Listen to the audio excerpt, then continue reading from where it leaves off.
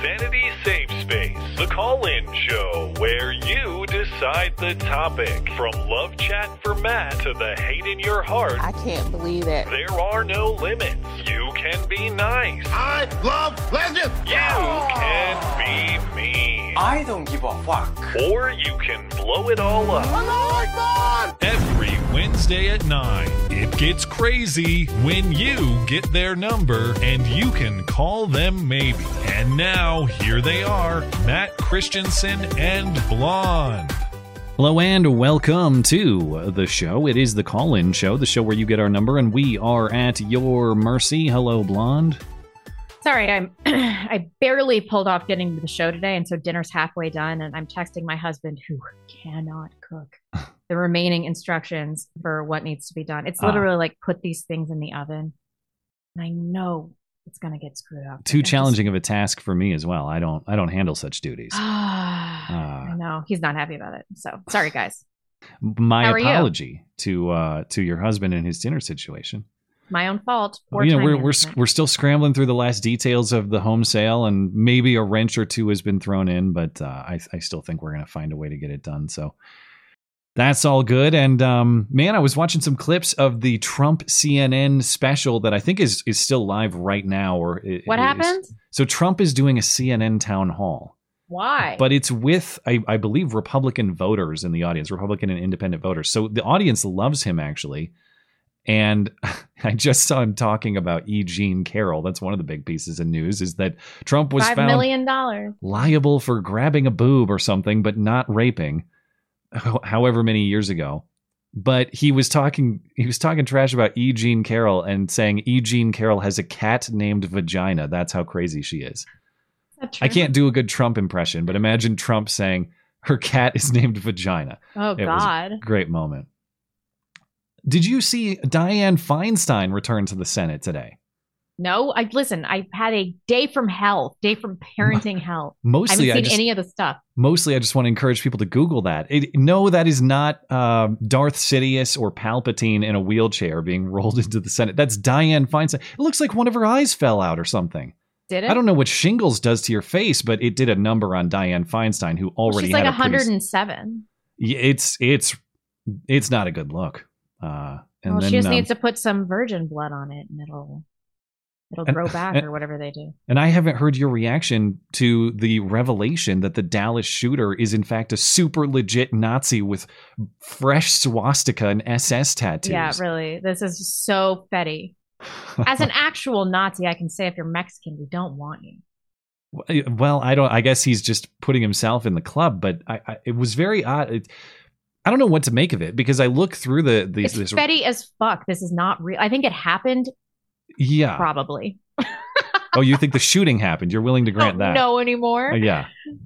The site itself, I don't know what to make of it, because I looked through it and it's like, okay, I mean, it looks real and the timestamps look real, and I don't know what to make of this site. But at the same time, like, how was all of this discovered with such ease, and then the FBI is leaking information about it to the press? Meanwhile, like the ease with which we cracked the code on this one versus the difficulty we have with other shootings to find out what the motive was. Yeah. It's just too easy. I don't even have to say it's all fake to wonder, like, why is it so much easier in this case? I don't know. Anyway. It might be all fake. I should just go with the easy answer. It's all fake. It's all made up. We're being tricked on all fronts. Fake and gay. Yeah. Well, I'm sure we'll get into those topics and many more as the calls progress throughout the evening. If you'd like to participate in tonight's show, most of you know how to do that. But if you are new, there are instructions for how to participate in the description of whatever video platform you may be viewing on. If you'd like to participate in the show, but you can't do it live, or you're having trouble getting in live, of course, you can send us an email question. The way to do that is through the contact page of the website. That's mattchristiansenmedia.com/contact. Look for the call-in show question form, and we'll get to those at the end of the stream. Plus, of course, we will catch up with your super chats every half hour as well. YouTube, Rumble, DLive, Tippy Stream, and now Odyssey as well is in play. So pretty much wherever you can super chat, I believe we are able to read them, which is a recent exciting development. So other than that, as usual tonight, let's see what our callers have to say, unless you have anything else you want to mention before we take them. Nope, let's do it. All right. Here's a name. Snuggly Snuggly Love Muffin? I haven't heard this one before, I don't think. Snuggly, are you there? Yes, I am. How you doing? Are you Hey. a first-time caller? Is this a new name, or do I not remember the name Snuggly Love Muffin? Now I am a little offended. This is my third time calling in. Oh my first God. time being first. How did Heyo. I... Snuggly Did we Love ever Muffin. make fun of your name before? Did we ask if you were a furry? No, I am not afraid. But Oh. actually, you complimented my name. You said it was adorable or something. I can't believe that slipped my mind. Well, my apology. What the And hell I've- was I on that I was like, I've that's committed a it great to idea. Yeah. Snuggly love muffin. I do like it though. A man that can snuggle. It's very sweet. Right. Oh, and I'm 6'4", so I've got all the snuggles. Ah. Anyway, so yeah, that's me just jerking myself off. So I wasn't expecting to be first, so I didn't really prepare because usually I call in, I put in the call in, and I don't get chosen. All right. So I Damn hang out it, with Blonde's Snuggly. acolytes. Well, it's your acolytes in the freaking chat room, Blonde. They're Okay, like- so the they're- chat likes me, but the Discord fucking hates me. They hate me so much. I don't get it. Is it different Well- people in the Discord than are in the live chat? Yes, hardened anti-Semites. Not all of Yeah. them, but you know. I've been as you- told that I can't ban people arbitrarily anymore. So I guess I'm going to stop Yeah, doing that. it's probably a good thing. You know, Matt's gonna have to rein you in on that. Well, then But they no, come the to only me thing they don't like about and Blonde is that she's a woman. It's not my fault. I was born this way. Yeah, well, that's the thing. It's like partly on principle because we have to have objective rules in the server, but there's a practical reality too. The last thing I want as part of my day to day is fielding blonde ban appeals. That is not part of my job description. I never signed up for that. I'll just There's ban a- people if they're like, she looks old or she looks fat or Yeah. blonde's a whore. I'm like, lifetime ban. I don't care if you're the mod. I don't give a shit. Well, can I disclose that? Oh yeah, go for it. Okay, so we have, and I will give you whatever time you like, Snuggly. I don't mean to hijack your call, but we of course have our admin in the server, and our admin was selected after our last one left because he's been on the server for a long time, and he's personally involved and invested in the server, and that's how I want it operating. Is I need someone who knows the culture of the server and can handle it, and so he's basically the guy right under us who can do pretty much everything except for like the highest level control of the server. He's handling it on a day to day. I don't know what he did to make you mad, but you revoked his admin privileges, and he had to come to did. me to say, "What the fuck? Now I can't do anything on the server." I do not remember what he said, but it super pissed me off. Yeah, And then I So- forgot, so it must not have been that bad. yeah. Fair I enough. just want people to know that I have the power to do this. Okay. Yeah. You gotta do. flex sometimes. I get it. It was just a Women- little flex. Women Just a little- arbitrarily exercising power. You know, I saw on Twitter, I was glancing at a study. This is back from 2019, so it's not new. But there was some kind of historical study about how and when wars were waged. I forget the historical context. It might have been Europe, like medieval Europe or something like that. I don't know. But some historical context, it was looking at, do kings or queens more Kill more? frequently start wars? Oh, is it Queens? And it's queens by a lot. Oh. And the wow. researchers actually expected the opposite, that men would be more predisposed toward violence. But the kings were much more reserved in the exercise of their power, or at least much Yeah. more That- calculated, I suppose. I wasn't expecting you to like be pro repealing the 19th. I guess I've just made the argument, huh? I've been working on him for a long time. I mean, It's your- women just have no business. You're Voting. doing God's work. Well, Oh. has a topic arrived on your mind, or do you just want to? You could Yeah, just dunk so- on women for another couple minutes. Oh no, we're good on that. Or at Okay. least I am. No, I was gonna say is it's absolutely correct. I don't know if I get dinged for this, but I don't grow a beard because I have to be able to wear an SCBA mask for Hmm. the fire service. So Oh, I it's not your fault. don't get to. All right, I don't know if I got a pass on that or not. No, But, you get a um, pass. My husband also is in a similar situation. Oh, fair enough. And then I guess one of the things I get frustrated with Crowder and a lot of right wing media is they don't have goals per se, like action items, like what are we working on, stuff like that. And so I guess is that something you guys are interested in, or if just your thoughts on what we could do?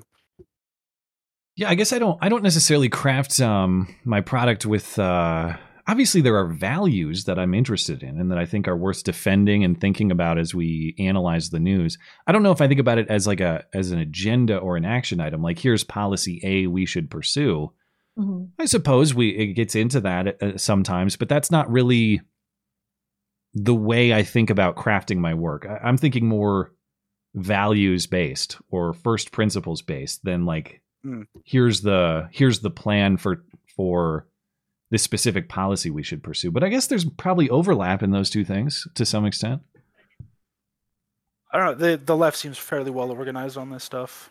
And I sent you an email with videos on the Distributist. He's a really interesting guy, but he's kind of dry. So okay. Hopefully, did you say Spurgy? The Distributist. Oh, he talks about like this. I know him. Ghost dancing. Yeah. The constitutionalist ghost dancing, where basically we're jerking ourselves off, thinking that we can just appeal to the forefathers or the founding fathers, and that's somehow going to solve everything. Yeah, these constitutional conservatives. Legal Man has just been calling them cons, double cons. Oh, he does the Lysander Spooner thing that you told me about. He does the Quash. It's the best podcast that exists. It's way better than ours. Sorry. Well, I guess to take the con position. What is it? The action today? To go back to what Snuggly Love Muffin was saying, is it the values or the principles that you dispute, or the today's action? I suppose what they think today's action in pursuit of it is. Like, what's the heart of the dispute? Was that for me or for him? I guess both. I'm just curious what exactly, if you had to characterize the dispute in a few bullet points, what would the dispute be? I would say it's both. I think that the major thing is, are we a voluntary union of states? Do people have a right to secede? And I think that there's major legal precedent that says outright that we are not. And if we are not a voluntary union of states, but things are happening with my money and to my children that I don't consent to, then what does it matter if we have a constitutional republic? I have no stake in what's going to happen. I can't affect change in any reasonable way through the system. So why should I bother? And it's been that way from day one. I mean, they did a study. Yeah. And they did a study that basically showed that it doesn't matter how much support or opposition there is to a law, it has like a 30% chance of passing. And that's like for everything. And they're talking at the federal level or just yeah, pretty much at the federal level. Okay. as far as I understand it. The right to secede, of all the Razor Fist stuff, I thought was really fascinating, and I think the Lincoln stuff specifically is. But the idea of whether there is a right to secede, I think it's pretty. I suppose it's seems like it would be implied by the rest of the structure of the Constitution and the philosophical thinking at the time, but nowhere was it clearly articulated. And Razor Fist seems to believe that it is obviously true that there is a right to secede constitutionally. But it's one of those things where you can't really point to it. We have to look in the penumbras for it. And how and why is that the case? I'm fascinated by that question. I'm sure Sotomayor has all the things to say on that. Yeah. And I guess to respond to that question, the problem I have with the con position is that it's fundamentally like a tired ideology in a modern sense. Like we're not having the same conversations they were then, and our understanding of morality is skewed from where it was then. And I'm not saying that's a good thing, but it's hard to make those principled arguments in a society that cares more about TikTok than they care about I know anything else. We're dumber, but that's mostly because of immigration. But by any modern standard, every single founder was a white nationalist. Well, that's what people don't understand. They were all right-wing extremists, I would say. They were, yeah. I mean, did you think that they ever expected to have an immigration problem at the extent that we have one? They never could have anticipated this, I don't think. And I know we probably entering a conversation that's probably too detailed to get involved in. But the only thing I would say in response is I think the Declaration and the Constitution, they're framed around eternal truths, not necessarily what we might consider moral whims of the time or something. Maybe the way that the legal framework is designed around those truths could use a little bit of modification. Maybe it wasn't perfectly done at the time or something. But I guess what I'm saying is I don't see the philosophy about moral truth on which the Constitution is fundamentally wrong. I think it's fundamentally right on all of those topics, even if maybe flawed in implementation here and there. I obviously, I'm not going to say that you throw out that document or that document is more trouble than it's worth or something like that. Right, and that's the problem with the document, as far as I can tell. Those documents, as far as I can tell, is that they go too far in explaining some areas, and they don't go far enough in explaining other areas where basically your rights begin and end. Because as soon as you tell someone what they can't do, you effectively tell them what they're allowed to do. Exactly, yeah. And that's why there's so much debate on the 10th Amendment. Yeah, that's interesting. Yeah, well, and people have such a weird understanding of that too. Whenever I've had lefties respond to some of my work on just different videos I've made talking about constitutional implications of certain policies. Like I remember one on the eviction moratorium and talking about how this is just fundamentally not a federal power. Not only are they going beyond their statutory authority, they don't have the constitutional power to do this. I can't remember exactly what the discussion was. But the response that I got from a lefty critique was, the Constitution doesn't say that they can't do this. And I was like, well, that's the entire framework flipped upside down. The federal government has a series of articulated powers, and that's it. You're thinking that if there's not a rule against it, they have the authority to do that. No, they don't. That's backward. But there's backward. I'm saying backward with reference to the original philosophy. To your point, Snuggly Love Muffin, he's saying. He's probably saying that's the legal status quo today, so who gives a shit? And to a large extent, he's kind of right. It's like it is the legal status quo today. That's just wrong as far as the original intent was. Yeah, and it's an exploit, and we were always going to be defeated from within. And I'd like a parallel society, but like I want to draw upon the foundational like truths because I believe you're right. It's just the problem is no one values free speech when they're offended. Mm-hmm. And you can't get past that social stumbling block. Yeah, that's going to be a tough one. But thanks for calling in, man. I appreciate it. Yeah, no. Please remember me next time. You have my word. I will not forget. I can't believe I did. How did I forget Snuggly Love Muffin? Frankly, I'm embarrassed, but I won't next time. It's all good, honestly. You guys have a good night. You too. Bye. Viking Jesus is up next. Viking Jesus, are you there? Yeah, how's it going, guys? Hi. What's on your mind, sir? So, first off, Blonde, are you still into like true crime? You know it. No domestic disputes, though. Okay, so there was a commenter a few weeks ago that made a passing remark about Israel Keys. Yes, was he the serial killer that was recent, right? Yeah. Okay, yeah, it was the girl he got caught for was up in Anchorage. But yeah, I mean, he was all over the country. Yeah. Oh yeah, this guy's real dead in the eyes. How many people did he kill? So he was, there were 3 known, but it's thought about 11. Oof.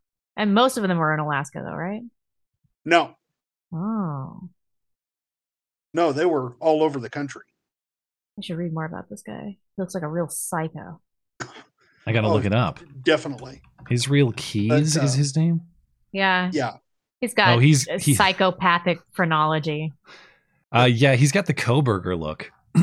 Yeah, and a weak chin. I was trying to describe the Kohberger look to my wife the other day, and I was trying to say Kohbergery, and for some reason it came out Kobigi. Like what the hell? Yeah, what the hell? She's been making fun of you all the time. Yeah, so now everyone who looks like this is Kobigi instead of Kohbergery. But great story, compelling and rich. So anyway, Matt, congratulations on the new house and the coming crotch goblin.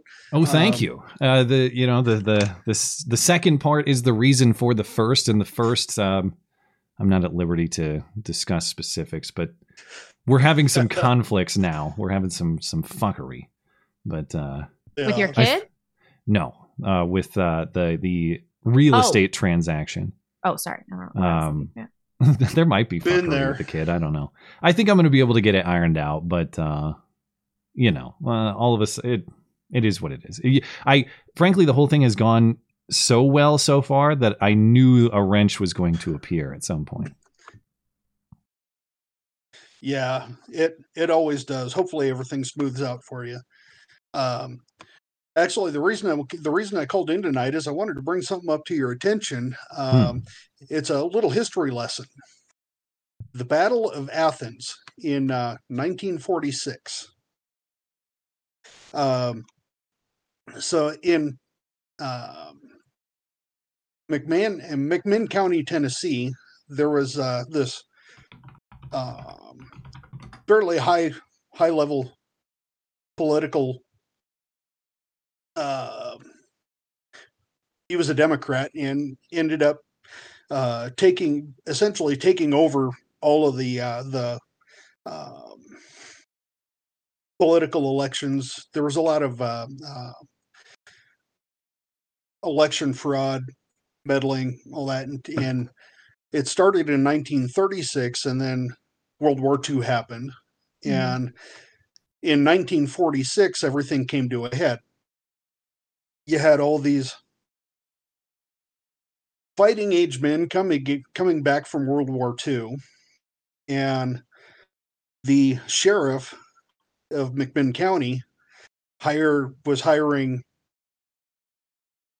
unsavory characters, prisoners and whatnot, and giving them deputy positions and rigging the elections. And I mean, there was a lot of BS and corruption, money laundering, you name it. It was cartel level, corruption. Yeah. And so these veterans fresh back from the war looked at this and said, this ain't happening. And so they just, they decided to do things the proper way first and, run their own candidates, try to do things through the democratic process. And the political engine beefed up their deputies and whatnot, and was arresting these veterans and as poll watchers and everyone that opposed them. And finally, on election day, they stole the ballot boxes and took them into the sheriff's office, and were trying to stuff the ballots. And these veterans they'd had enough, and so they literally laid siege to the courthouse. They did it with M1s, so they did it with Garands, they did it with Tommy guns, and then they had 60 Enfield rifles too. I've definitely, I know we've heard this story before. I think someone called in and told us this once, because this rings a bell, although I'm not super keen on the history of it, but I know I've seen a description of this before. Yeah, they raided the National Guard Armory and was that how they got the weapons? Gun. Yeah, they got a Tommy gun. They had several M1917 rifles. Yeah. Older bolt action rifles, and one guy got 245 caliber revolvers so he could conceal them under his Hawaiian shirt. Yeah, it says Colt single action armies. And Molotov cocktails and dynamite. Yeah. So what was the outcome here? How did this end? The veterans won the day. Really? They got the guy out of office, this sheriff or whoever this was, or who were they revolting against? So the main guy was a man named E.H. Crump, and the sheriff was Paul Cantrell, and he was the main one that they were running against, and he ended up getting shot and ran away. Throughout this whole battle, there were no fatalities. There were a couple of people that got shot, but zero fatalities. Oh yeah, you're right. Some injuries, no fatalities. So it says some injuries on the part of the vets, and then some serious injuries on the part of the sheriff's department, but nobody died. Yeah. Hmm. Yeah, and as a matter of fact, one of the vets later after the battle had gone to the hospital and donated blood to give to one of the sheriff's deputies, This was like so a that he real didn't die. January 6th is what this was. This was a no joke January 6th. Yeah. All right. Did you have like a closing thought about, or I guess what's the reason you bring this up, or what's the relevance in your mind?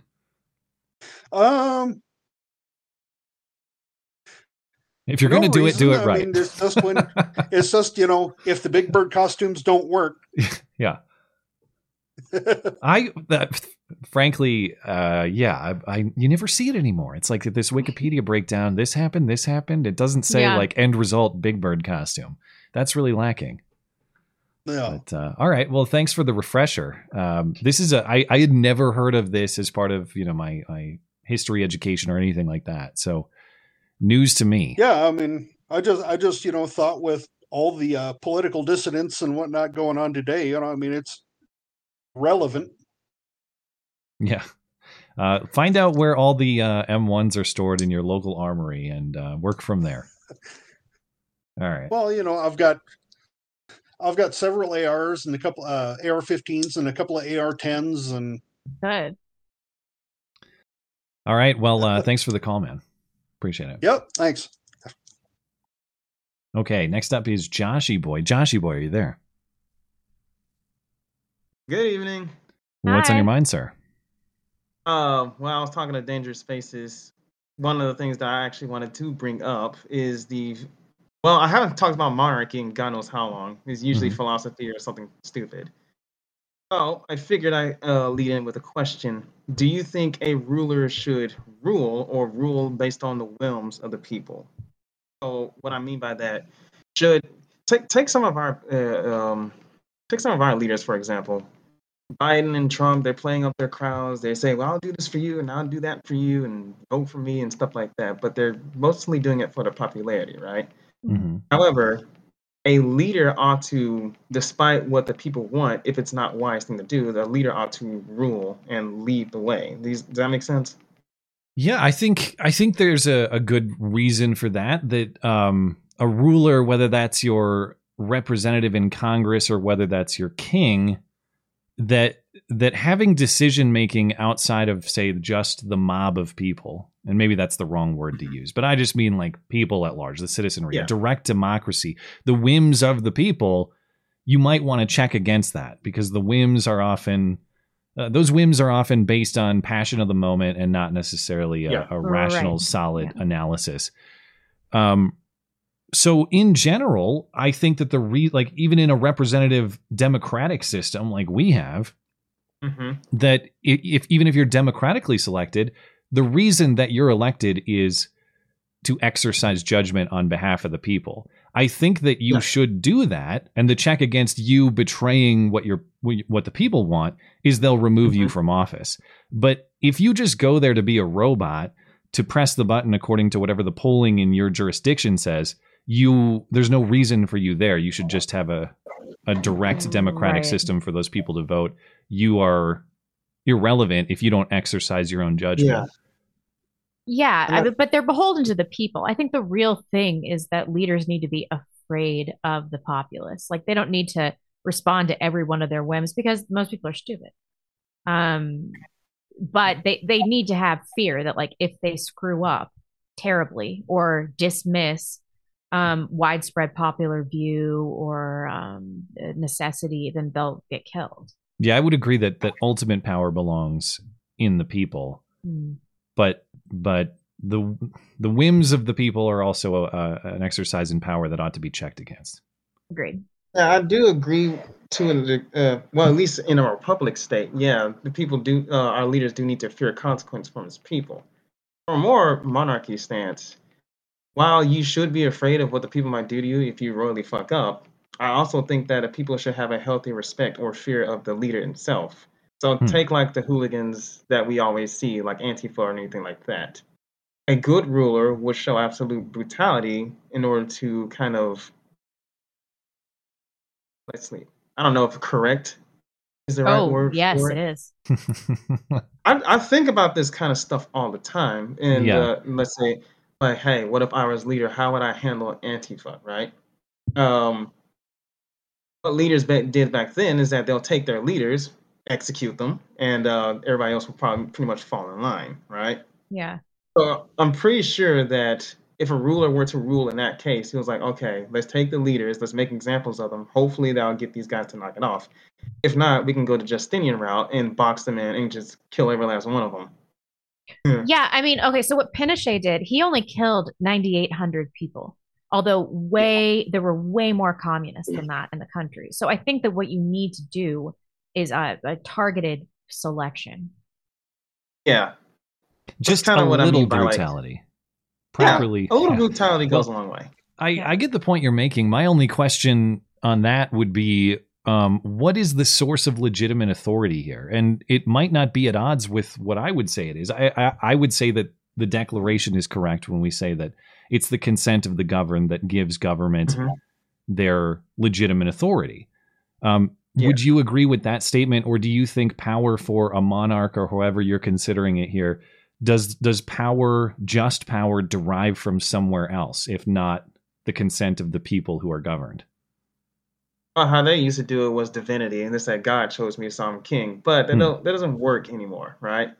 That's because a lot of people back then were illiterate and they didn't know any better. However, today, I would say more so to the people, right?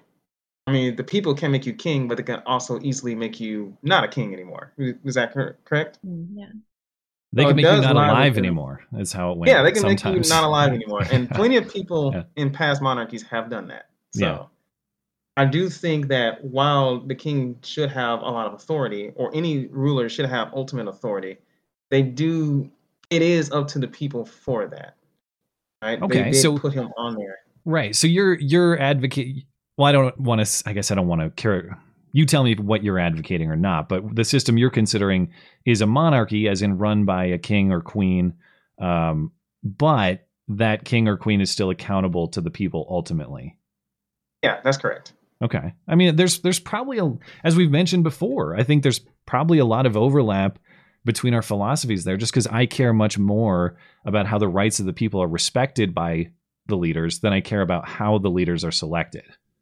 Yeah. So and I think that's kind of what I'm getting at too. If the monarch does protect the rights of the people, right? I do consider that the most important thing. I'm here to protect your rights as people, right? Yeah. If one nation threatens mine, I'm here to protect those that I rule over. So I don't think we're very different in that. I'm not saying that a king should just do whatever he wants because he can. The rights of the people do need to be protected at all costs, and I do think that needs to be put first. Yeah. I mean, it seems to me like you're talking about a king who is restrained by some sort of moral framework and accountability to his people. And on principle, I don't know that I have a major opposition to that, other than to question if such a person really exists. If there's a person who has the ability to wield what would be effectively absolute power with those accountability qualifiers, do you want to... in today's time. Yeah, but what about Isabel and Ferdinand? Like, it's not like there's no historical precedent for people doing stuff like this. I mean, there have been good monarchs. Yeah. I don't know much about the specific history of them. I could see it in concept, is what I'm saying. Well, they drove out all the Muslims. Oh, tell me more. Yeah. And other groups of people, but I thought you were friends with the Muslims now. It's over. Oh, okay. Yes, Blonde has rejoined the great nation of Christendom. Okay, good to have you back. Yeah, we can't be sharing, but that's pretty much all I wanted to say right now. Sure. It is kind of hard to. I've had that question myself. Who will fit that bill, especially in today's time? We have a lot of unqualified people.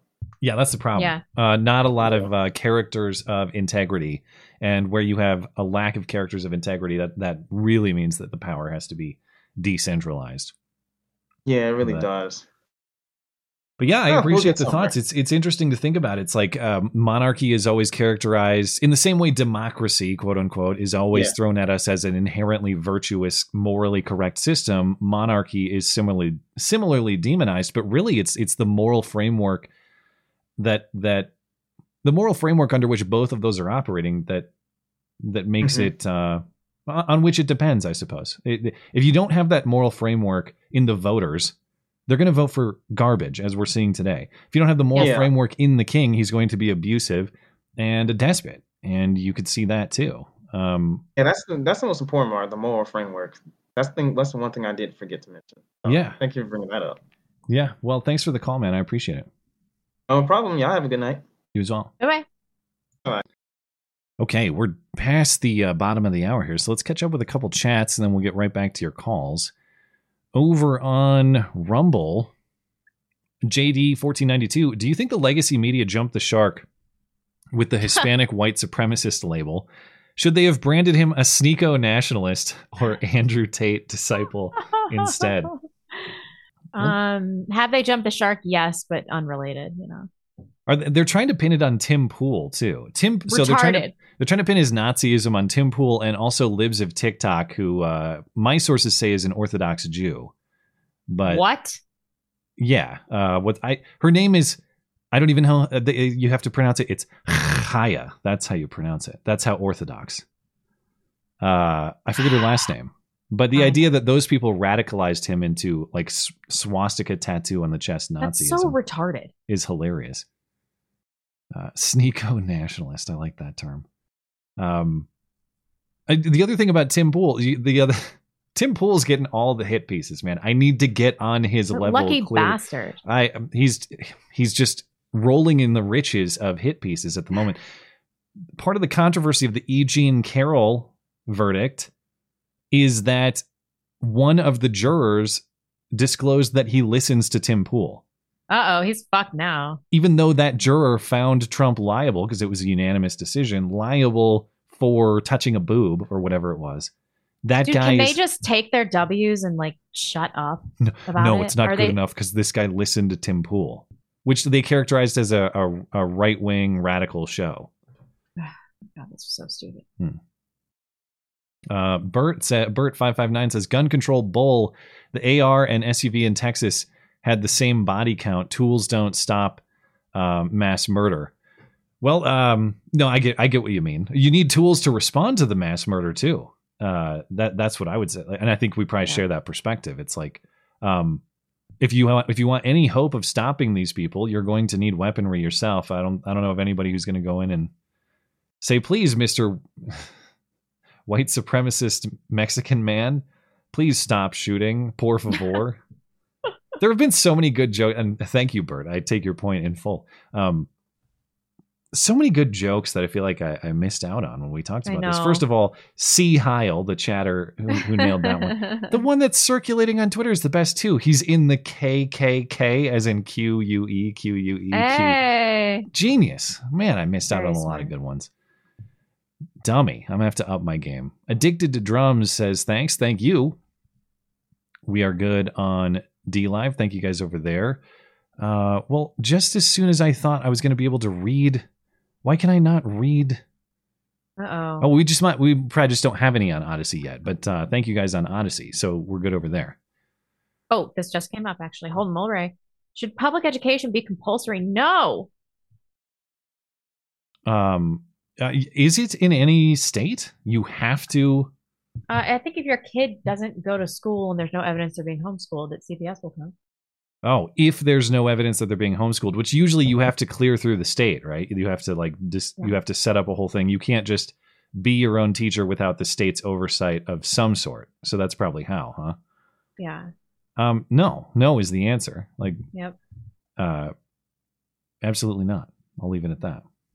Long John, a little life advice to use or pass on. If you see a girl at a party saying, fuck me, don't be a faggot. Be a faggot and don't fuck her. Her head clearly isn't screwed on properly and will only bite you in the ass in the future. Has that happened to anybody? Ever? Well, in this latest case of, I guess, has what happened? Let me clarify. So like anybody in real life has that ever happened to you? Apparently, this is part of what happened with this fake rape case of this football player at San Diego State. So this guy, this punter, his name's Matt Ariza. Oh, I watched your video about it. Yeah. So the girl who's involved in there, accusing everyone of being accusing the guys of gang raping her. Right. Witnesses say that she went up to randos at the party and said, as far as the coverage said, I want you to bleep me, and if you don't bleep me, you're a bleep. Now fill in your Well, they language. investigated for 10 months and then they couldn't prosecute. So what's the problem here? And Well, he did bang her, right? So it sounds like what happened. They said that they had a sexual encounter outside. Now I'm going to interpret that as imagine what they did outside the home. Okay. And then she moved inside and she banged several dudes that night. Oof. After him, after whatever happened with him. Well, at least he was first. As far as we know, but based on her behavior that night, he wasn't first for much further into the past. Let's put it that way.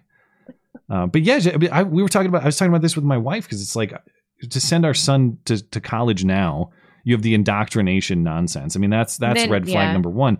But I could envision him in a situation where he's outside of a house, had too much to drink at a party, and he's 18, 19, 20, and some random slutty chick like this gives a proposition to him, and he's like, oh yeah, sure, that's fine. And then all of a sudden he's an accused rapist. Well, was she blacked out drunk? No, in fact, witnesses say she didn't seem drunk at all. And this is the hilarious part. All of her sexual encounters that she said was gang rape, people were filming this. The DA has video of all of these encounters that she is enjoying very much. And she wasn't blacked out drunk? No. In fact, there's some dispute as to whether she was intoxicated at all. Okay. So sounds like there's no case here. No, definitely not. I'm just saying his scenario, at least there, is not wild at all. She literally did that. She was going up to randos saying, fuck me, don't be a faggot. Maybe I didn't finish your video. That was, well, and that's the thing. Like, any chick walking around saying, hey, would you like to have at it? There's a pretty good chance that there's going to be a yes answer. Yeah. And especially women can just walk up to men and be like, hey, you want to bang me? Yeah. And especially if you like insult his manhood, well, then it's like, now I got to prove you wrong. Huh. That was that one funny, the only funny Amy Schumer joke where she was like, if you lined up the women that every man has banged, like, you would be shocked at how fat some of them were. They're all Amy Schumers. Yeah. JRC1 regarding town hall via CNN. I know most people are tired of hearing about 2020 election, January 6th. Truth, no matter when, needs to be heard, sought, and exposed. Yes, I know, but we all know what happened. We all know what happened. Blonde's husband, I can't cook for shit. He really can't, and truly, I don't want him to learn.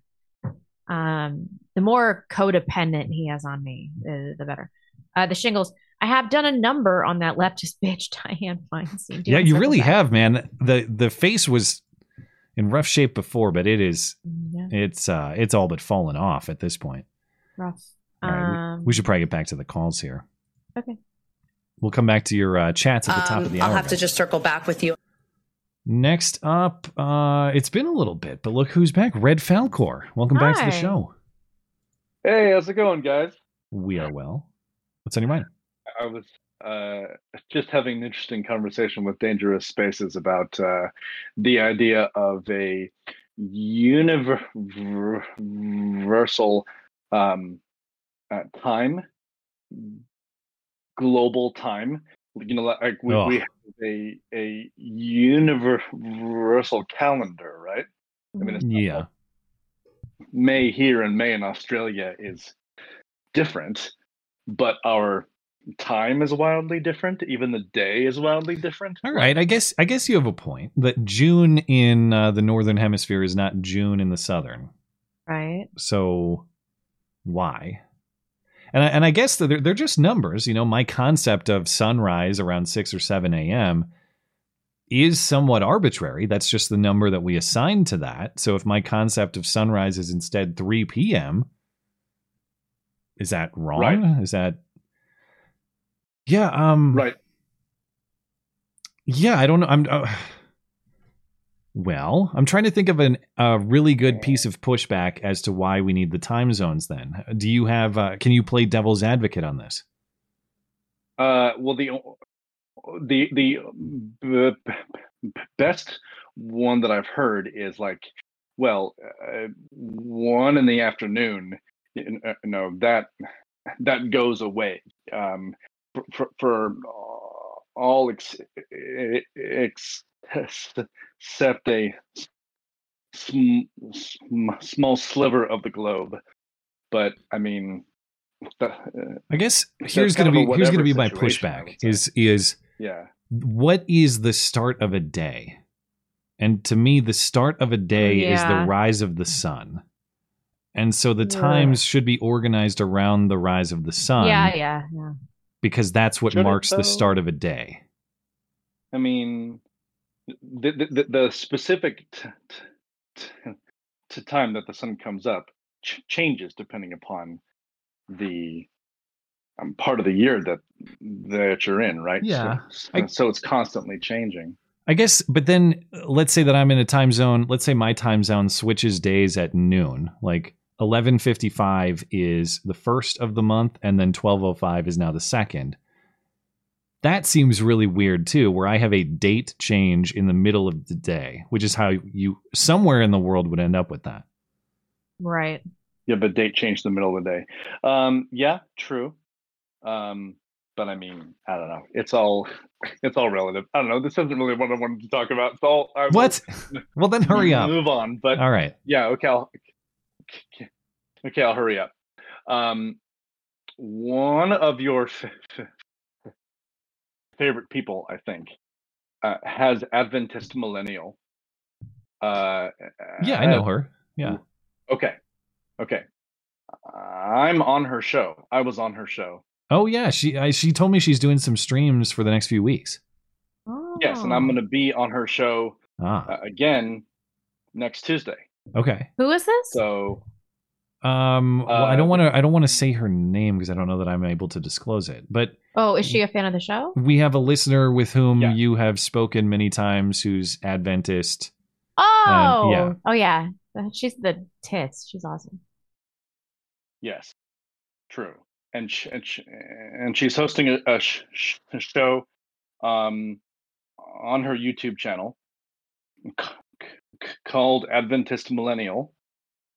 And I was on the episode yesterday, and then I'll be on one again next week. So cool. Y'all should go check it out. Yeah. Okay. And I was I was hoping to participate myself. Just given all the things that are going on for me right now, I'm not able to. But if you guys decide to continue it, hopefully there's an opportunity for me to participate in the future. That'd be great. Yeah. Yeah. Cool. All right. Well, it's Adventist Millennial YouTube channel if you want to find that. And you guys are talking about what? Just like faith topics, or what's the? Yeah. Do we lose him? Oh, there we go. I'm sorry. That's me. No problem. I'm still here. I have definitely backslid on my speech journey, but I'm working on it. So I appreciate you guys' patience with that. Oh, it's okay. And you can do it now. So. Yeah, exactly. So it's on the topic of religion and meaning and good and evil, and yeah, it's a bit broad spectrum, but the foundation is the whole idea of religion, I would say. Okay. Well, all the best with your project there, and perhaps I will see you over there in the future. Yep. Yeah, thanks, guys. Thanks, man. Hope you're doing well. Bye-bye. Bye. Okay, Reloaded AK is up next. Mr. AK, are you there? Hey, guys. Yeah. Hi. What's on your mind? Well, you mentioned the DeSantis thing, DeSantis a couple of times, and I guess nobody else has talked about him in the call-in shows over the past several weeks. So I guess I should be the one to do it, considering the fact I was. Oh, thank you. I was the one to bring him up in the first place. Like, yeah, I remember you calling about this this bill that. So now it's passed and it's law. It's signed by DeSantis, right? Okay. Yep. Well, I mean, the The real kicker is that he traveled to Israel to do it, so to sign the bill. He signed it. Okay. In Israel, this is the second time he's done it. Yeah. Like, so I don't understand how people you wouldn't consider that to be like what is it? It wouldn't be what do you call it whenever people just travel to a different country to sign a bill pertaining to potentially a people of said country, like specifically for that? Well, I don't know that much about the bill, so I'm leaning on you to inform me. What I have seen people saying on Twitter is that the bill is not necessarily, it's not specific to protecting Jewish people or something, but it was signed. Is there language in the bill that gives special treatment to people? Yes, because even in the bill itself, it is listed that you can't even say things like the Jews' involvement of killing Jesus in the Bible. What? It has specific things you can't. Well, I guess okay. So when you say can't say, because here's the other thing I've heard people pushing back on is that this is not about saying things. This is about flyering, leafleting private property. Well, remember, again, this is talking about speech. So flyering and leafleting would be under speech. So if you're not able to reference things of a biblical nature in a sense, because you read the Gospel of John, you went over it with your buddy. So you knew the contention that Jesus had with the Pharisees at the time. Mm-hmm. So if somebody brought that up in terms of a biblical context and like made a flyer out of it, that would technically be illegal in Florida. Yeah, well, I guess my question is the crime if they come onto my property and affix it to my home? No, it can't. No, it's not even a crime. It's including public buildings too. They weren't doing this to private domiciles. They were doing this to public spaces. That would certainly be a problem. You know, obviously, I don't know that somebody has a right to come post a message on my home. I don't have a problem with restricting that. But if we're saying you can't stand out in public and distribute material, then that's a big problem, obviously. I mentioned it to you the last time that they were expanding the quote-unquote graffiti as well to the lasers that they were using. I remember that. Yeah. So suddenly you can't even use lasers to do a message or do a protest or anything like that just because of the message. This stuff was happening within what happened a few times. And it's like a couple of big instances of it getting some traction on social media, and you have Ron DeSantis, Johnny on the spot, with his little representative, his Jewish representative buddy, saying that I guarantee that it's going to pass. Are you kidding me?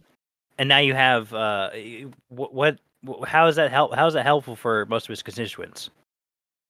It's not. He's pandering.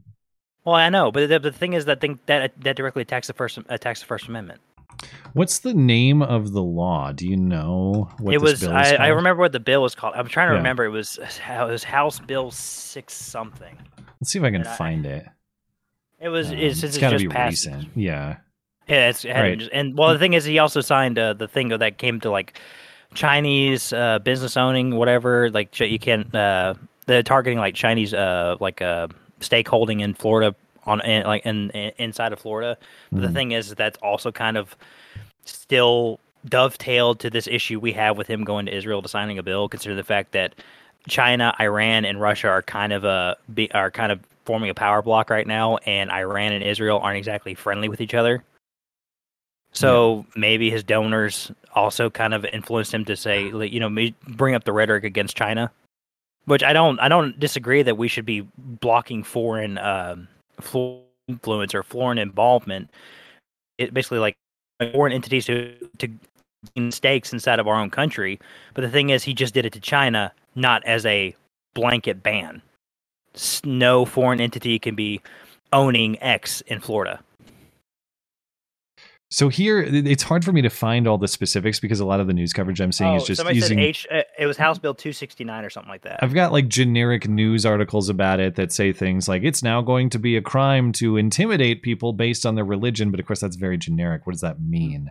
Well, you know what it was meant for. It says Governor. FLGov.com. It says Governor Ron DeSantis signs legislation in Israel further combating anti-Semitism. Mm-hmm. And I have it right here. I can DM it to you. It does.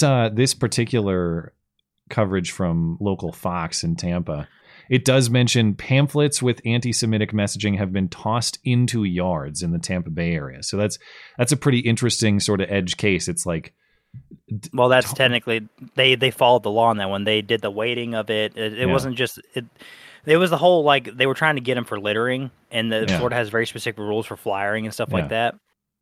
You have to weight it down with, I think they used with corn or something, and they were just passing on the flyers. But most of it was done by law. Like it was, it wasn't illegal. And they do mention here, like you said, projected onto buildings, spray painted or projected. So we're talking about like some kind of light lasers, or some kind of like a slideshow or something. Interesting. Yeah, it says to view I sent it to you in DM. It says to view in Ron DeSantis says in 2019 I had the opportunity here in Israel to sign into law groundbreaking legislation to root out anti-Semitism from our public education system, establishing Florida as a leader in protecting religious liberty, said Governor Ron DeSantis. 4 years later, the threats faced by Americans of all faiths have evolved. But how does that affect religions of all faiths if this is just him specifically going to Israel to sign the bill? That's the funny thing. Through this legislation, we are ensuring that perpetrators who commit acts of anti-Semitism and target religious groups or individuals will be punished. But again, they weren't this isn't about other religious individuals. This is specifically him going all the way to Israel to go against quote-unquote anti-Semitism. Yeah, it is pretty interesting because it looks, I mean, they're phrasing this as all generic religion and generic faith, but clearly it is framed in one particular context. I mean, that seems inarguable. Yeah, you get a lot of like a ball fanning of like, yeah, this is supposed to protect all religious faiths, but we all know who this was meant for, considering the fact they're specifically targeting the methods the Goyim Defense League guys did of the flyers and the lasering.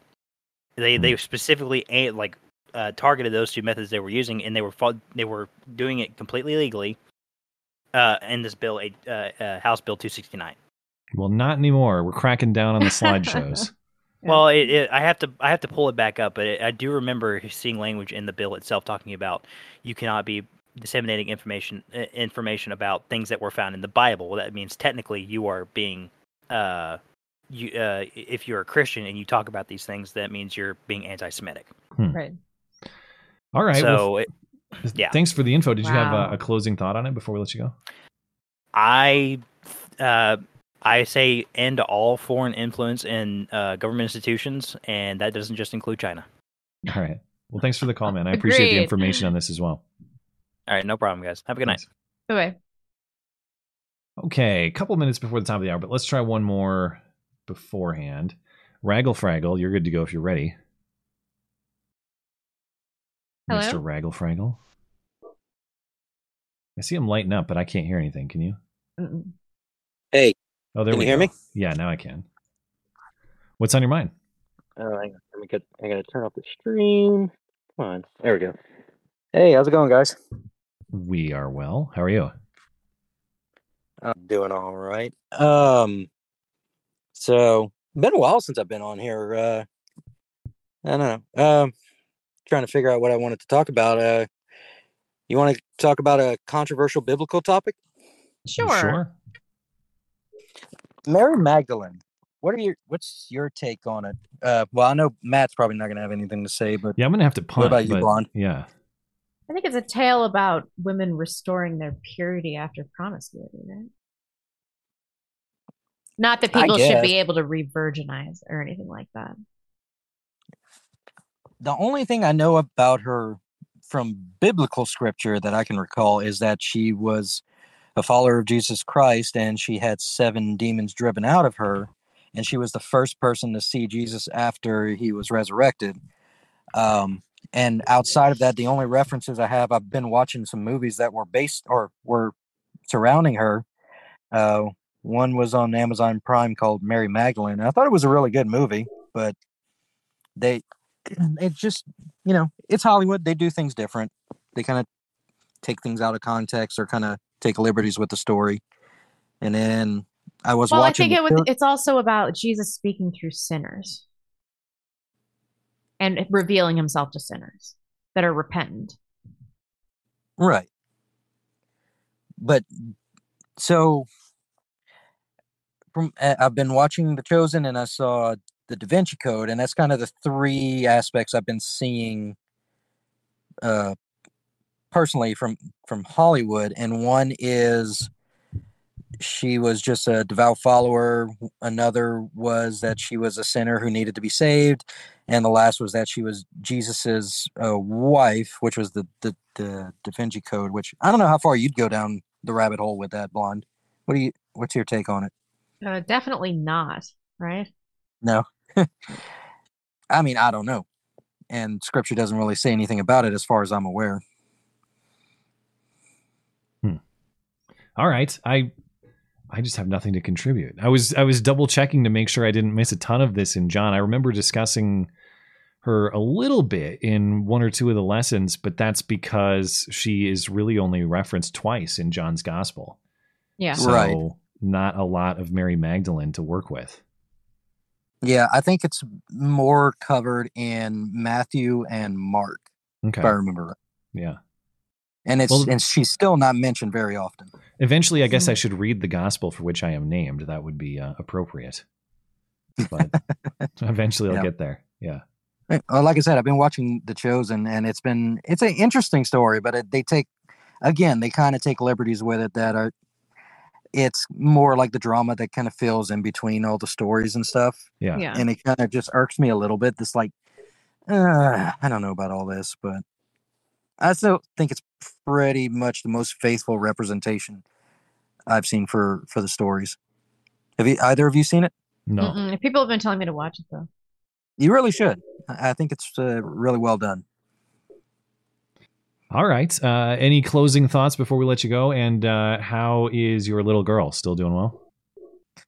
She's doing all right. We actually today we've been trying to get her off of the boob and onto formula, and today was the first day she actually finished a bottle, all by herself, and Well, there you she go. was really fussy about it, and I don't know, she just was really cranky the whole time. And then we get back home, and the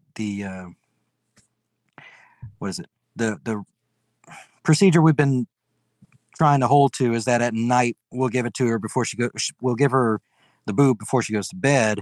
And it's like we give her that and she's back to her normal joyful self, and it's not at all the same as when she has formula. I mean, do you guys have this similar experience with y'all's kids? I don't know. I just weaned Emmeline like 4 months ago, and she's almost 3. And I thought she was gonna freak out, but she ended up being like, okay, fine. She still tries to nurse though. Ours was pretty easy, but of course that's a question better fielded by my wife because, she is a better gauge of what was easy and what was not. But yeah, he basically just quit on his own. And he was around, I don't know, 6 months, 7 months, something like that. It was kind of a natural thing. He just sort of, he's like, no, I'm done with that. I'm moving on. And so that's kind of how that went. We didn't really have to try to like force him to do anything, to be honest. Right. No. My little girl is responding the exact opposite. Like she is emotionally attached to it. Mm-hmm. If she doesn't get it, she's having a bad day. That's okay. That's what it seems like. All right. Okay. Well, Godspeed. Yeah. All the best to you and your family. Thanks. You Thanks, guys man. have a good night. You as well. You too. Okay, let's catch up with a few more chats. So we'll get right back to the calls. JD1492 says, is there a link between having a self-deprecating, laid-back sense of humor and a self-defeating beta mindset? How do you find or strike a balance with assertiveness versus being passive? Well, Is there a what between them? a link a line. I read it as link. Oh, okay. It should be line. Like how I think it's good to I think self-deprecation is a sign of introspection, and I think that's generally good. Right. But I guess to the chatter's point, if you actually believe the self-deprecation to the point that you're doubting yourself and you have low self-esteem and therefore are not assertive, that would be a negative consequence, of course. What is the line, though? I don't know. I guess the line is that one should not be a consequence of another, that you should be aware of your flaws or shortcomings as a man, but that should not stop you from taking every opportunity you have to take control of your own life, to That's true. Find leadership positions, all that. Yeah. And I don't really think that either of these are like pathological traits, right? You just can't let either of them be a hindrance to your progress as a person or your success. Yeah. I mean, so much. Don't get me wrong. There's a lot about you, and I mean the generic you out there, that is biologically, genetically determined. That's true. But I think there's so much more about us that certainly there's probably a range in which we operate. Like there's a strongest version of me and a weakest version of me. There's a smartest version of me and a dumbest version of me. But the amount of control that we exercise within those ranges, I think is pretty broad. I mean, I used to be a person who, the show used to be called Beauty and the Beta, right? And that was like a self-deprecating thing. But 10 years ago, who I was, there's some truth to that I was submissive to women. And it's because I thought that was like the morally good thing to be in all of this. And I would shy away from leadership roles in a way that I don't now. Not that I'm taking every leadership role I have an opportunity to, but I'm more of an assertive man today than I was 10 years ago. And that a lot of that's true. Sorry, go ahead. No, you're breaking up. Sorry. Sorry. Keep talking. A lot of that, maybe some of that is like a biological change in me as I've become older as a man, but a lot of that is conscious decisions that I've made, several of them with your advice, in the since 2016, like be tougher about this, be stronger about this, tell other people how it is and go from there. Those are all active decisions I made, not like things that just happened to me. Yeah. And it's a lot of like acting against instincts, but I don't think that people should try to change who they are. Like I see a lot of people that are like, oh, you can change yourself from a beta male into an alpha male if you just fuck chicks all the time. It's like at the end of the day, you're just going to be a broken beta male. So like accept things about yourself, but try to work against the things that aren't helping you, right? Everybody should do that. Yeah, I think the best confidence is built on self-awareness anyway.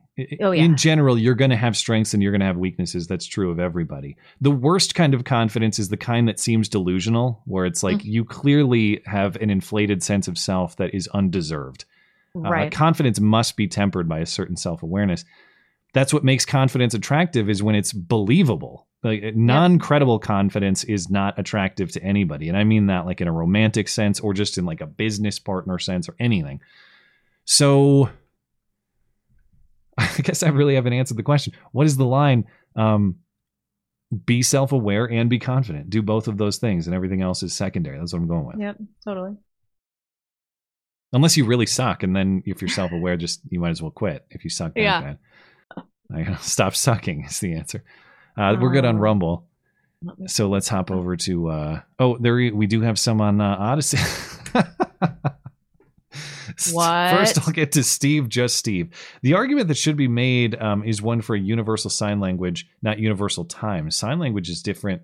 Or sign language in different languages is much dumber than time zones. As in, should we have some form of universal global communication system? I guess I could see the utility in that, but I also wouldn't want it. I wouldn't want it to come at the expense of language. Is such a piece of culture; they're really inextricably linked, and I wouldn't want to delete that, because to delete people's language is to delete the culture that they have. Exactly. So, and I understand he's not saying that. He's just saying that if we had like a backup where everyone kind of knows this basic communication, like Morse code. I kind of hate that. I don't really know why. But the reason I was laughing is Mike Hawk. 420 Blazin. His message was just the N-word like 50 times, and it's uncensored. The N-word. You know what the N-word is? Actually, Williams. It's only more like a dozen, and he says, join us on Odyssey, where you can type the uncensored N-word. Thank you, Mike Hawk. Greg Williams, I think you missed what I was saying last week. I wasn't telling you to abandon your morals regarding abortion. I'm just telling you to leave government out of that fight. As soon as you ask government to enforce your morality, you become the left. I don't remember what this was about. Well, he was saying that the right has taken up too hard of a. No, he chatted and he was saying that he thinks the right has taken up too hard of a stance on abortion, and our response was, I think we had an opposition response, to put it in simple terms. Well, here's my pushback on that, though, that there are moral truths, if not the enforcement of certain moral truths. What is the purpose of government. I mean, the reason that the purpose of government is to defend your rights is because there's moral truth behind your rights. And I wouldn't make this argument about murder, say, that really we shouldn't be having the murder battle. That's not a valid exercise of government. Well, what is? And I think that if government's sole valid purpose is to defend the rights of the individual, chief among them the right to life, that government does have a role in protecting that unborn life. Now, as I said last time, I'll meet you on decentralizing that decision, because it's not just an evaluation of the morality behind it, but what sort of punishment the breach of that morality brings. Like, who should we punish? Should we punish just the abortion provider? Should we punish the woman for making that decision? Should we? There's all kinds of decisions that have to be made about how to handle that. I would oppose the federal government handling those for all of those reasons. But I just, Greg, I don't, the premise I have to push back on, because I think that there are moral truths that absolutely are the business of government to enforce and seek justice on. I agree. All right. We should read a few more. Tucker Carlson. Yes, we should talk about that. Thank God for Fox. Now people will actually believe me when I BS them about how I'm not part of the whole system. I think this gave him major credibility. We haven't even talked about that news. Now he's going to do a version of his show on Twitter, which, let's see how many. This has 83 million views. His most recent video post. Mm-hmm. Yeah, I mean, obviously I've had my criticisms of Elon Musk and my worries about how Twitter may or may not improve. I see this as nothing but a positive, though. I got to give credit where due. Elon Musk is saying I had nothing to do with this. It's just Tucker saying he wants to be here. I didn't pay him to come here or something. But I'm thrilled to see him do that, even if temporary, versus I'm going to Newsmax or I'm going to some other cable channel. If we can just really build up these, is Twitter an alternative platform at this point? I don't know, maybe kind of. It's half in, half out, but if we can just sever the control of cable companies and all, I think that's great. So I'm happy with this news. This is the end of the mainstream media. I know I've said that before, so maybe I'm wrong. The 19th Amendment. Blonde is jealous of fucked way more men than she ever could dream about. Wow. Ain't that the truth? Greg Williams. Would you guys be willing to read and review a short 20-page ebook from Amazon? It shows from scripture that sex before marriage is actually not a sin. Would love to see a reaction to it, both of you. I am so tight on time. I don't think I can do one more thing. I can't commit to a formal review, but if you have text available, I'm happy to take a look at it. And if I have time, I might be able to send you some thoughts by email or something like that. Obviously, Greg, as I've been talking about, right now is a really bad time for me, just the next month or so. So highly unlikely I could do it then, but as things settle down later into the summer, perhaps. I accidentally just archived this. We should circle back on these. We're going to cut into calls. All right. Yeah. We'll come back to them. We'll come back to your calls at the end of the show. Thank you, guys. And we'll get back to the callers until the bottom of the hour. I'll have to just circle back with you. Okay. Mighty Sebastian, are you there? Hello. Can you hear me? Yes, sir. What's on your mind? Hello. Okay. I was just talking to Dangerous Faces about my Twitter discourse. There were a few things I wanted to talk about. The first thing I wanted to talk about was your Titanic review.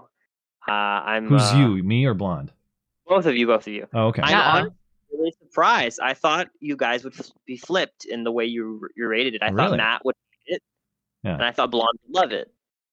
Well, did you think I was some kind of idiot? No, I don't know. I thought Matt would dissect it a lot more than is necessary.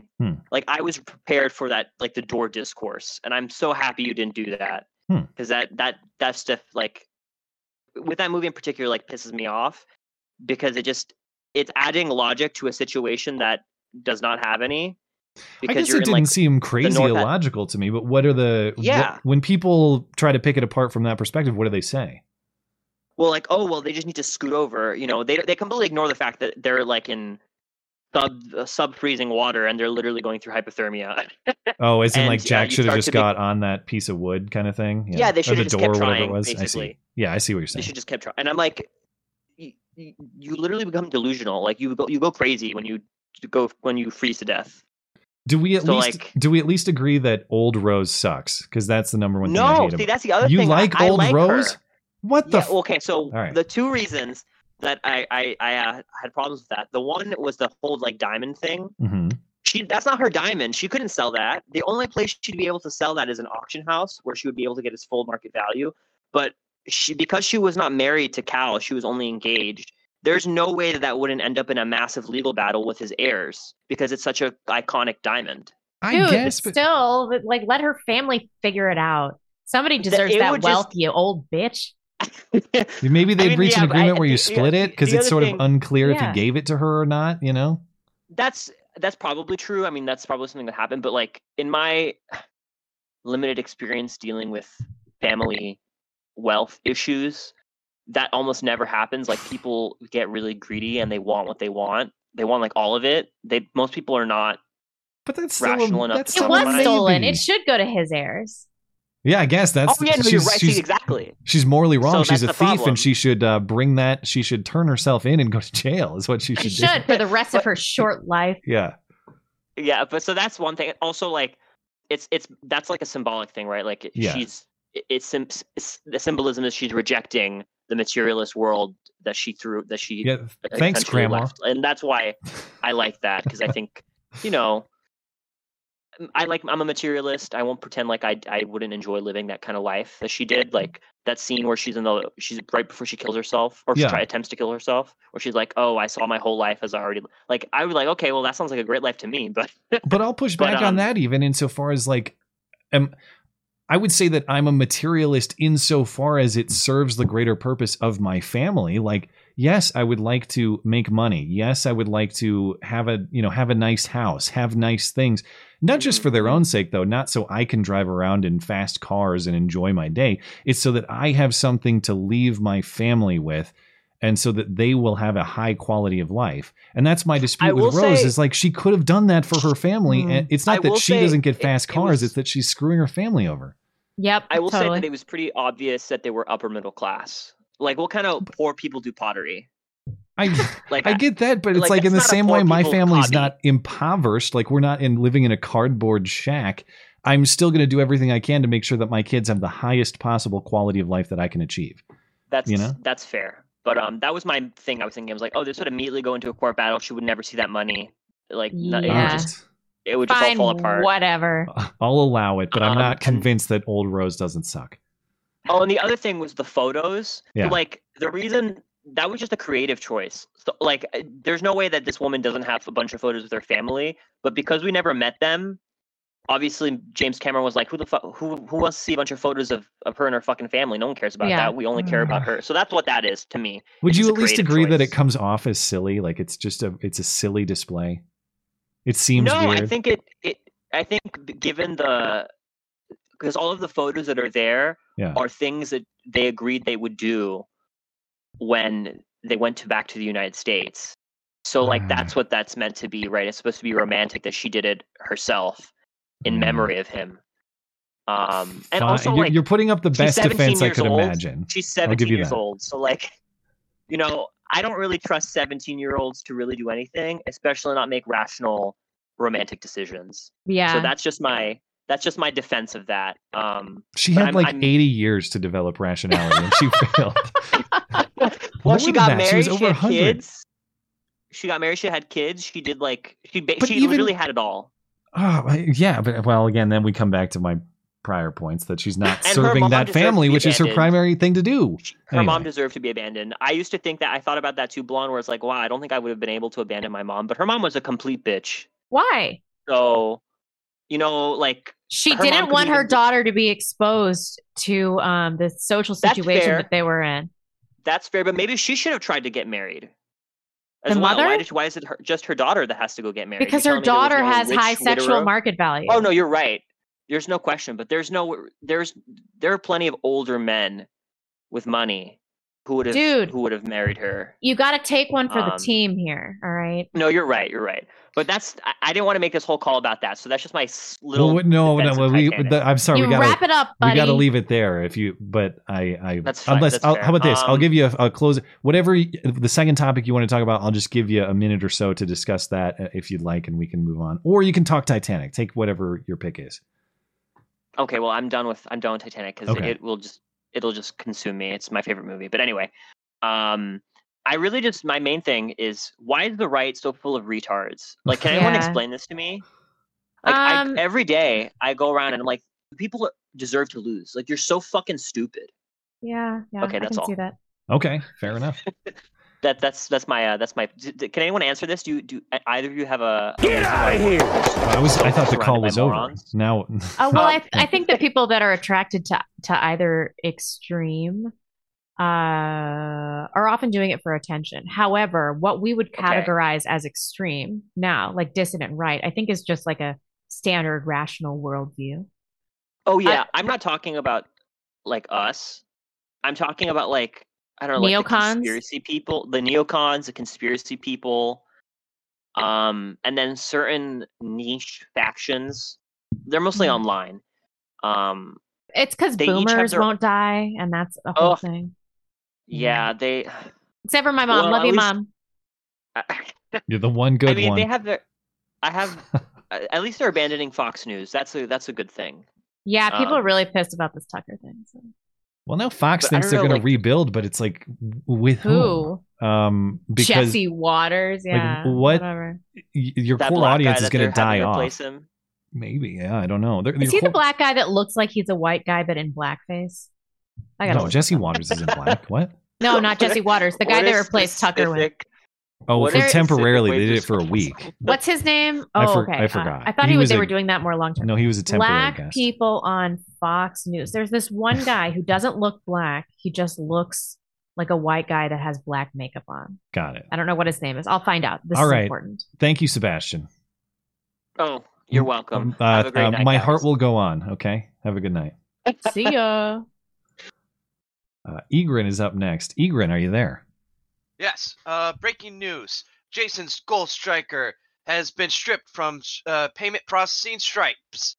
Who is that? I don't know who that is. Jason Goldstriker is the host of The Fish Tank. Okay. What? $10,000. Actually, it's now up to $30,000 now. I don't know what's going on. Do you know what's going on? No, I don't.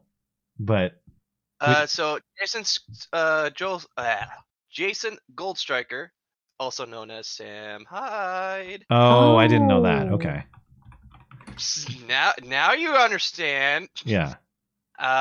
He has his own little imagine Big Brother, but 24/7 and text to speech and loot crates you can send to your contestants, to your favorite contestants. Right now they're working on the Stripe situation on the payment processing. Yeah. There's already been tweeted out on it as of today of 2:30 p.m. Well, why Stripe won't work with him? Did they say why?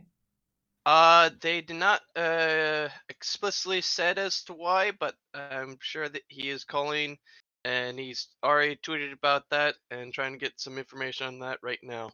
The Fish Tank. I was watching that the other day on Twitter. I was trying to get some information on this, so I was searching around. How does he keep getting away with it? Just 4 days ago, checkyourfact.com.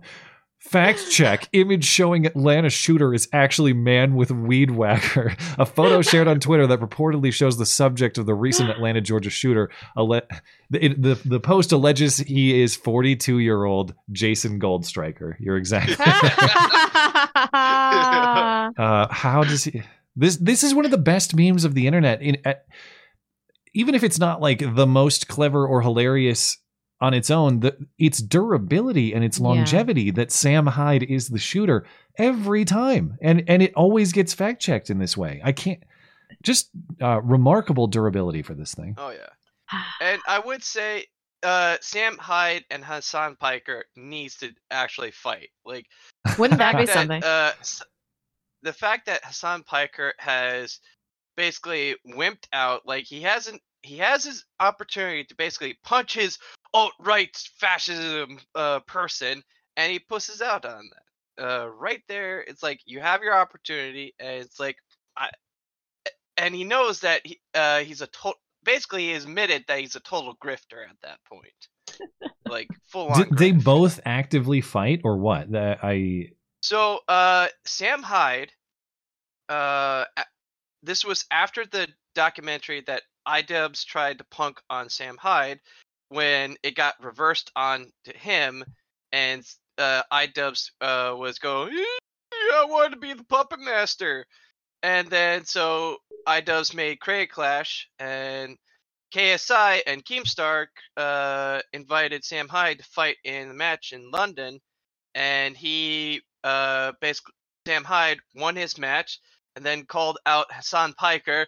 See, you know that Hassan Piker? Yeah, I remember that. Yeah. I just don't know the full context of the clip, like how frequently either of them fight. Is this like a normal thing that they routinely do? No, I'm so out of the loop. He was basically calling out for a fight. He did. Hassan did watch the video and live, and he's refusing to put any notice on it. He's actually banned people that have been like 50 months to subscribers to his Twitch channel. It's like, yep, wow, you're done. Be gone. Well, I don't Hassan want your money. Hassan's a pretty big dude, is he not? I guess I don't have a. I would guess that Hassan's bigger than Sam Hyde is, or is he not? Both of them are, I would say, roughly the same weight and height. And if they actually measured out, they should actually here's your opportunity. Let's do this. They're like, here's your fascist. Fight him. Put your punch a Nazi. Go for it. Oh yeah. Yeah. Is it possible Sam Hyde is America's greatest hero? Oh yeah, and not only that, I would say iDubbbz's response to the whole Froggy Fresh situation, honestly, he doubled down on it. I looked at his text that he kind of quickly just put in the video and then pull out, and Froggy Fresh was like, "Hey, am I fighting? Yes or no? Answer my question." And he's like, "I need to think about this." Okay, think about it. Dude, just yes or no. He wasn't giving straight answers. Okay. Even though that the whole thing that Froggy Fresh was wanting to fight in the match, which he should have. It's if it was all about charity, then do it for charity. And just I feel like swallow your Diane pride. Feinstein listening. Me too. You're part of this. Fuck this is going YouTube on? fight culture. You're one of the kids, so I feel like I'm thinking, who did what now? That's And who's doing the thing with the? I better bring up Sam Hyde because he's the only person I know that's talking that you're talking about. I know the meme. I've seen that one. No, Okay, well, you guys wanted to, No, Todd, last week you wanted to talk about Steven Crowder and whatnot. It's nothing that you're situation. doing wrong. I'm laughing. Yeah. I'm doing the self-deprecation that we were just discussing, where I realize my age when I'm like, the kids these days, they're watching all this stuff and I have no No. idea what it is. It happens quickly that you're just no longer cool. Yeah. But the least cool thing that you can do is keep trying to act cool. Accepting that you're old and lame.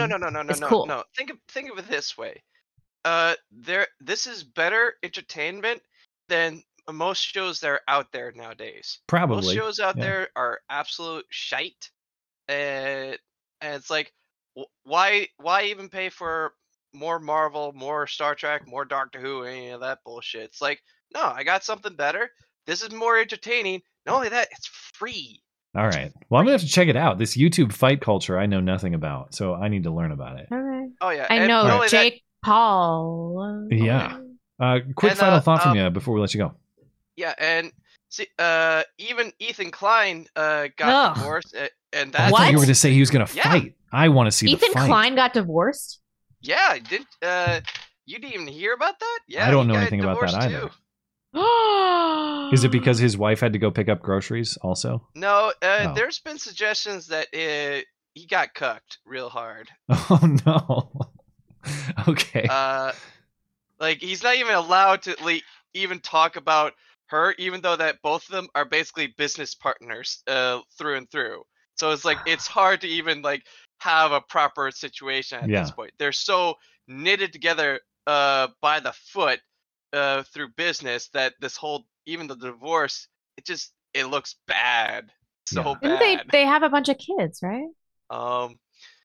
Anyways, and start having actual kids and not fur babies, because fur babies is your stepping ground to have actual kids. Fair enough.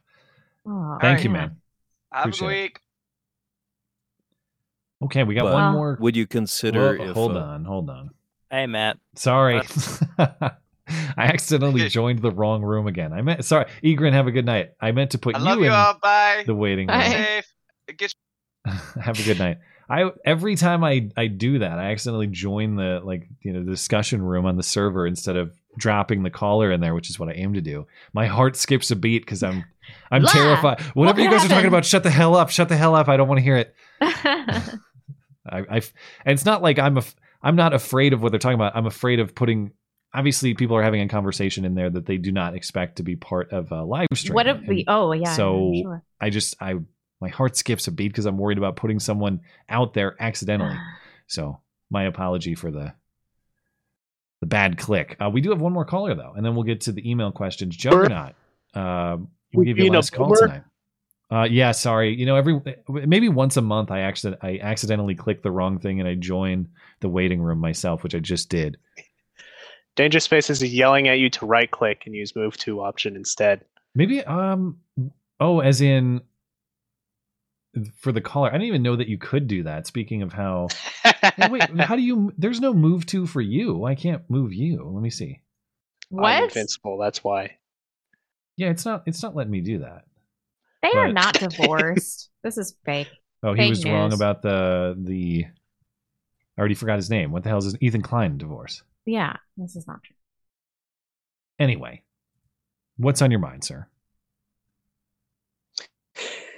You think there's any technology that's only evil? That's only evil? Yeah. Like there's no good use for it. Oh, no good.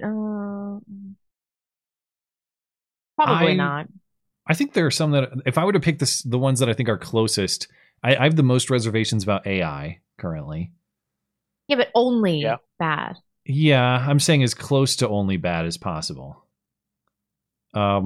Maybe. What about like human cloning? Yeah, that's probably. Okay, is that a technology that's a really or good, a practice? That would be a technology. Like abortion is a absolutely. practice, not really a technology, right? You need the technology to do it, though. I guess. Those are my two initial reactions. I don't know that they're universally. Well, maybe cloning is universally evil. Yeah. Or what's the positive for it? What's the? I guess we could clone people to harvest their organs and serve the real people. I don't know if that's sounds positive. pretty evil to me. I guess my problem with both AI and cloning is it's meddling with what it means to create life in a fundamentally ungodly way. And by that I mean like if it's beyond say even like test tube babies where you're still combining the sperm and the egg. If you're cloning people, as far as I understand, you've removed even that component. I don't even know how they do it. What do they do to clone people? What's the method? I have no idea. I guess is it possible? They cloned a sheep, right? Can they clone people? They did. They will be able to. I mean, they cloned a sheep. You can, if I remember correctly, you can inject the DNA of someone into like an egg.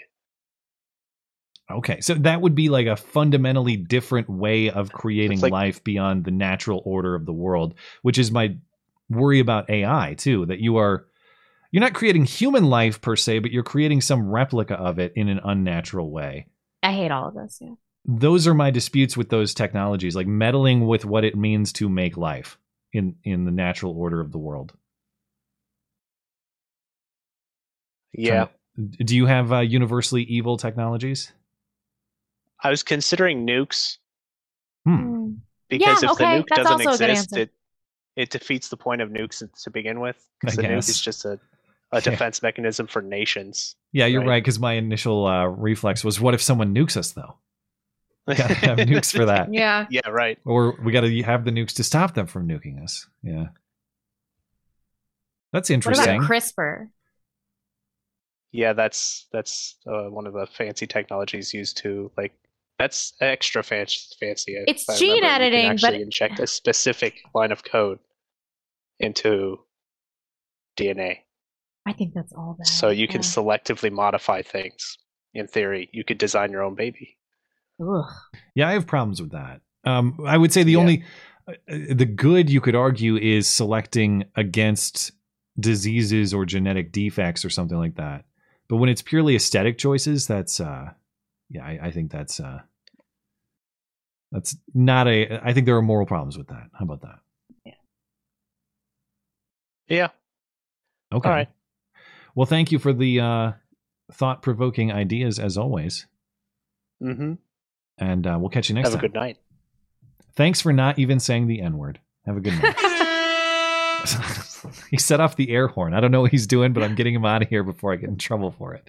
Nobody gets a soundboard on this show but me. Let's be very clear. Damn it. Not even Blonde gets a soundboard, okay? I don't. I truly don't have access to it. All right. He plays sounders over me all the time. That's true. I'll do it right now. You won't even know.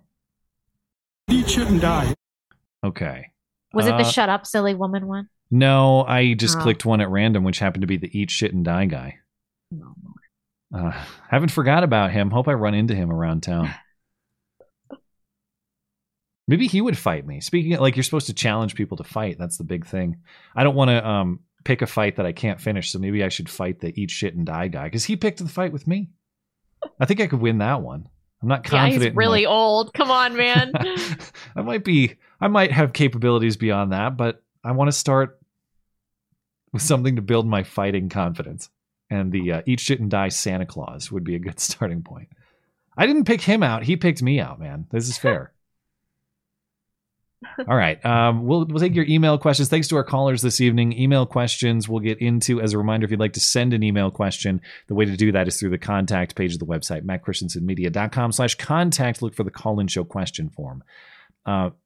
Philip says, should the Libertarian Party pursue a platform that encourages a certain kind of lifestyle, like homesteading, homeschooling, strong small communities, etc., which could likely result in more libertarian voters? That's an interesting idea. It doesn't. Yes, they should. It doesn't even necessarily have to apply to the parties. Like, should any political party start by promoting a lifestyle that would probably lead people to think the way that party thinks? Mm-hmm. Interesting strategy, rather than persuade you. Here's a reasoned argument as to why you should adopt our policy position.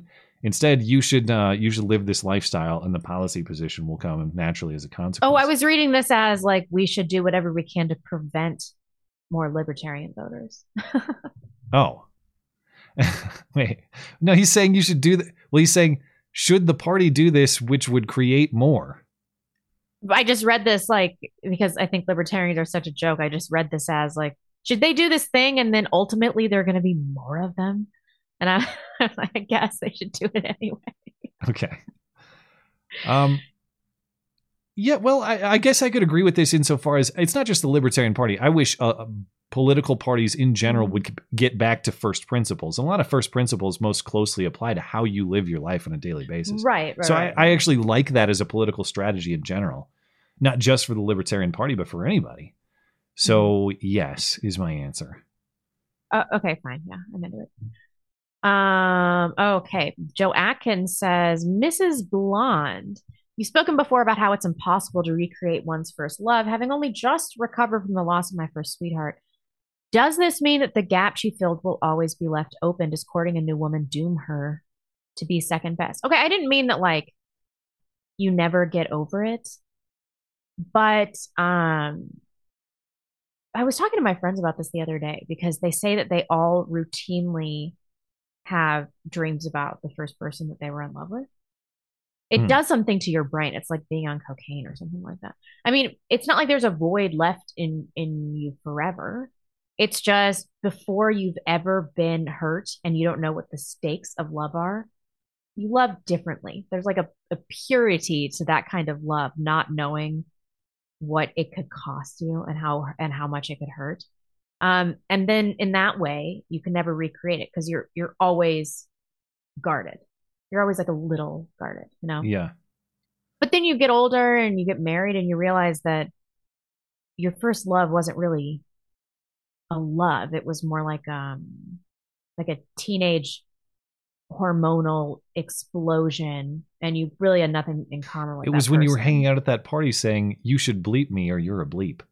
I know. It's like you look back on your first relationship and you're like, wow, if I would have married that person, it would have ruined my life. And then, you know, my husband and I have been together for 7 years or something. It's awesome being in this part of a marriage where it's like comfortable and it's, you know, this new and exciting thing. Can you imagine if you're married, if your marriage is super exciting, it is not good for you. It's just not. I mean, of course you have to find ways to create the excitement, and, you know, you try to design your dates, or you try to do something fun. You try to create a little spice, but there is no question, to your point, that I prefer the reliability and stability of what I have today over the, I wouldn't call it chaos, but like the kind of youthful hopefulness that you have with some new relationship when you're young. Oh God, youthful exuberance. Is there anything more annoying? I'm thankful for what I have today, and I'm not constantly hoping for something better tomorrow, if that makes sense. That's not to say that I don't look forward to tomorrow with my wife. I do. We're going to build great things together.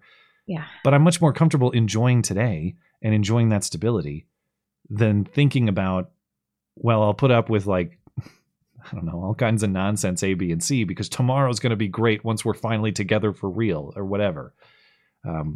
Yeah, but I'm and a then we had stability that guy you know? last week that he was married and the chick was married, and then he stepped out on his marriage with his high school sweetheart, and they banged each other, and now it's like his life is going to be in shambles. He fucked up his whole life. I wonder what that decision will be. Maybe we'll get a report back, but to chase like an old flame to try to get that feeling back of youthful exuberance. Yeah. Like the best way to get through life is just with radical acceptance that certain parts of your life are over, and then it helps you to move on. And that's then not other things even, excite you. Yeah, I would agree in general. Obviously, it's not like a settle thing, though, you know? And I'm not saying you're saying that. I'm just saying someone might interpret it that way. It's an understanding that the joys you feel as, say, a middle-aged dad, which is the period of life that I'm entering, they're going to be different than the joys I felt as an 18-year-old young man. But that doesn't... Yeah, and that's sad, but you also have to get over it. And they're deeper joys. Like, would I trade the feeling I had when I was going out when I was like 16 with the feeling I had when I gave birth to my daughter? Yeah. You know, you just grow and you change. It's been such a joy to learn the joy that children are, you know?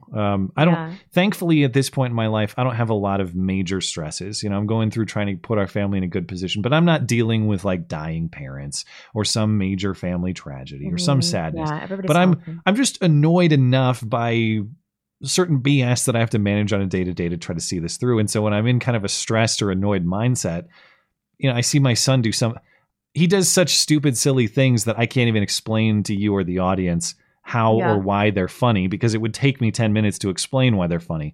But it's like, you can't, no matter what state you're in, you can't see that sort of behavior and just instantly feel better or feel like, okay, that's annoying, but this is far more important.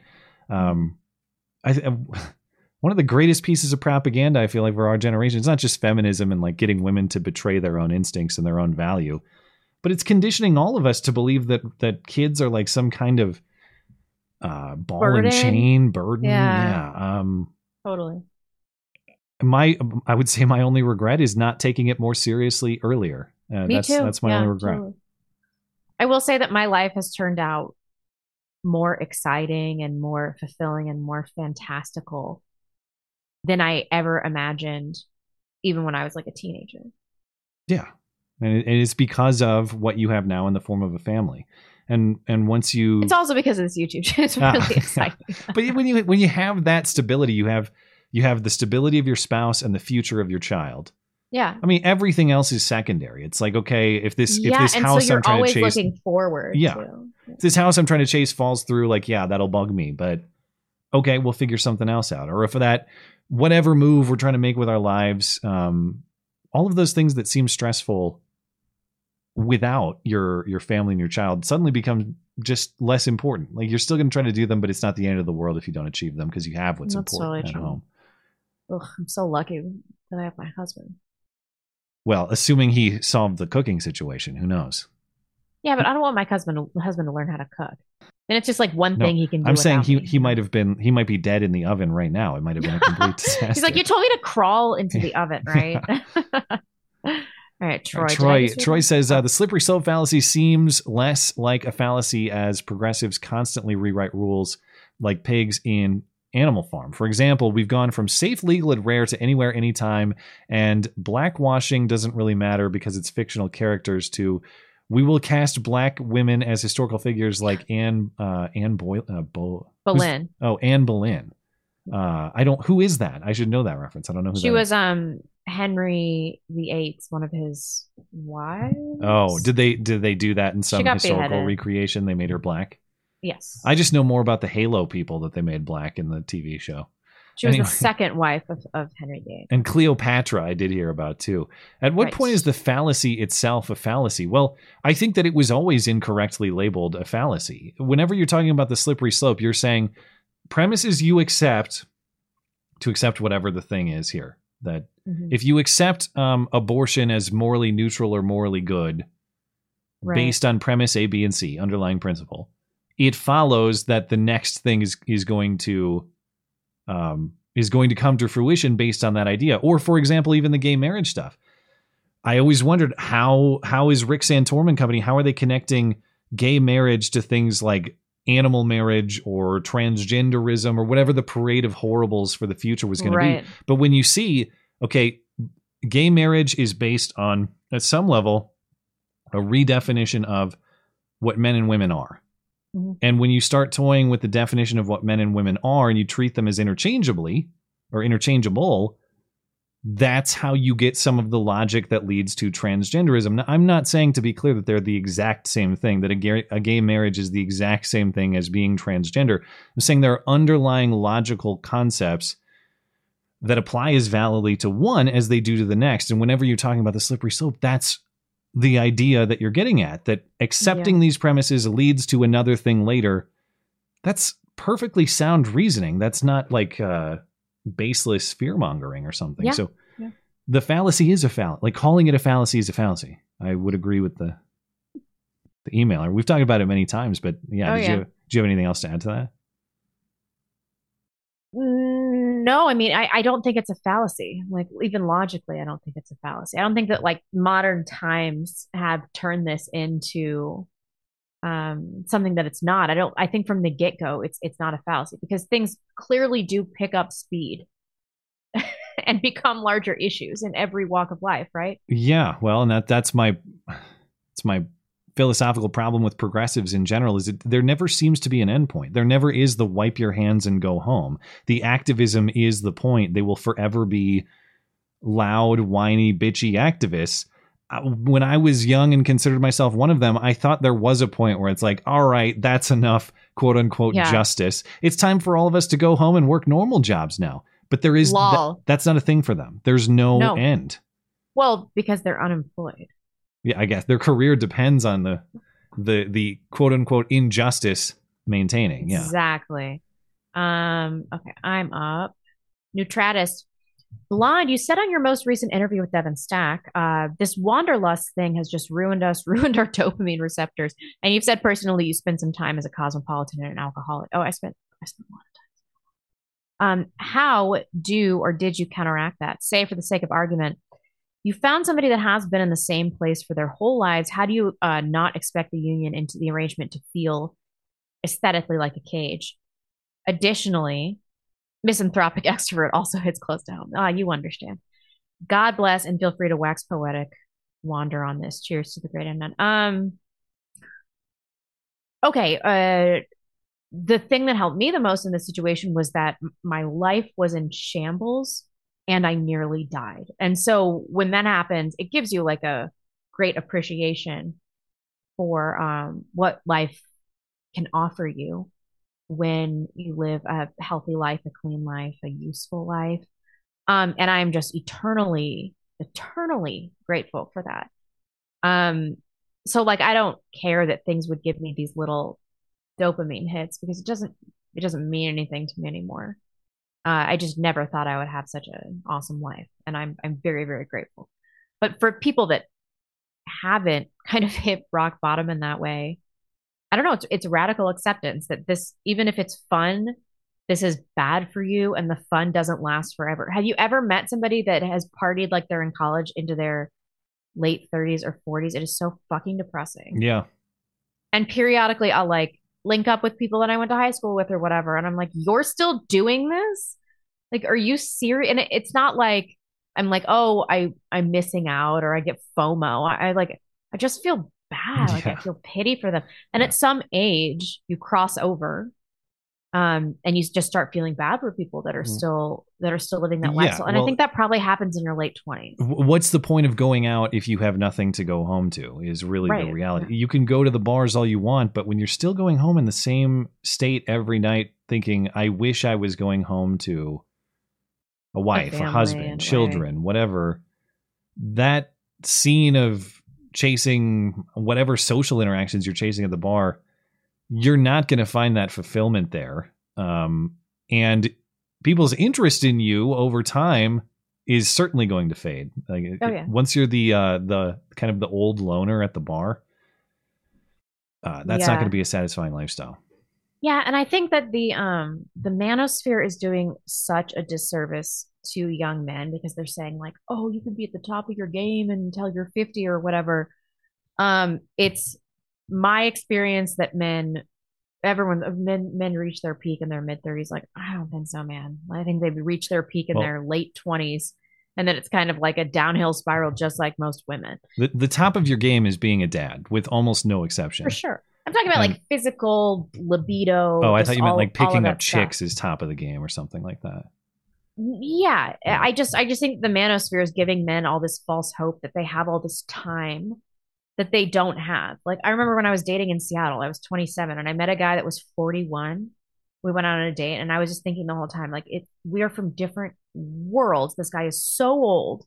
He's so old. And I just could not get over it. I couldn't get over it. And at the end of the day, I was like, you're just too much older than me, you know? And so I think men need to be realistic about like, okay, like, I still can have a kid when I'm 45, but do I want to? And am I going to be the kind of guy that's so rich that I can still marry a woman of childbearing age? You're probably not. And you need to be realistic. And is it fair to the kid? Robert De Niro just announced he had a child recently. And he's like 80. He's 79. Yeah. All right. Like, you want to be the sort of dad that's going to be there for your son or daughter's life milestones. You want to be there for high school graduation. You want to be there for marriage. You want to be there to see your grandkids.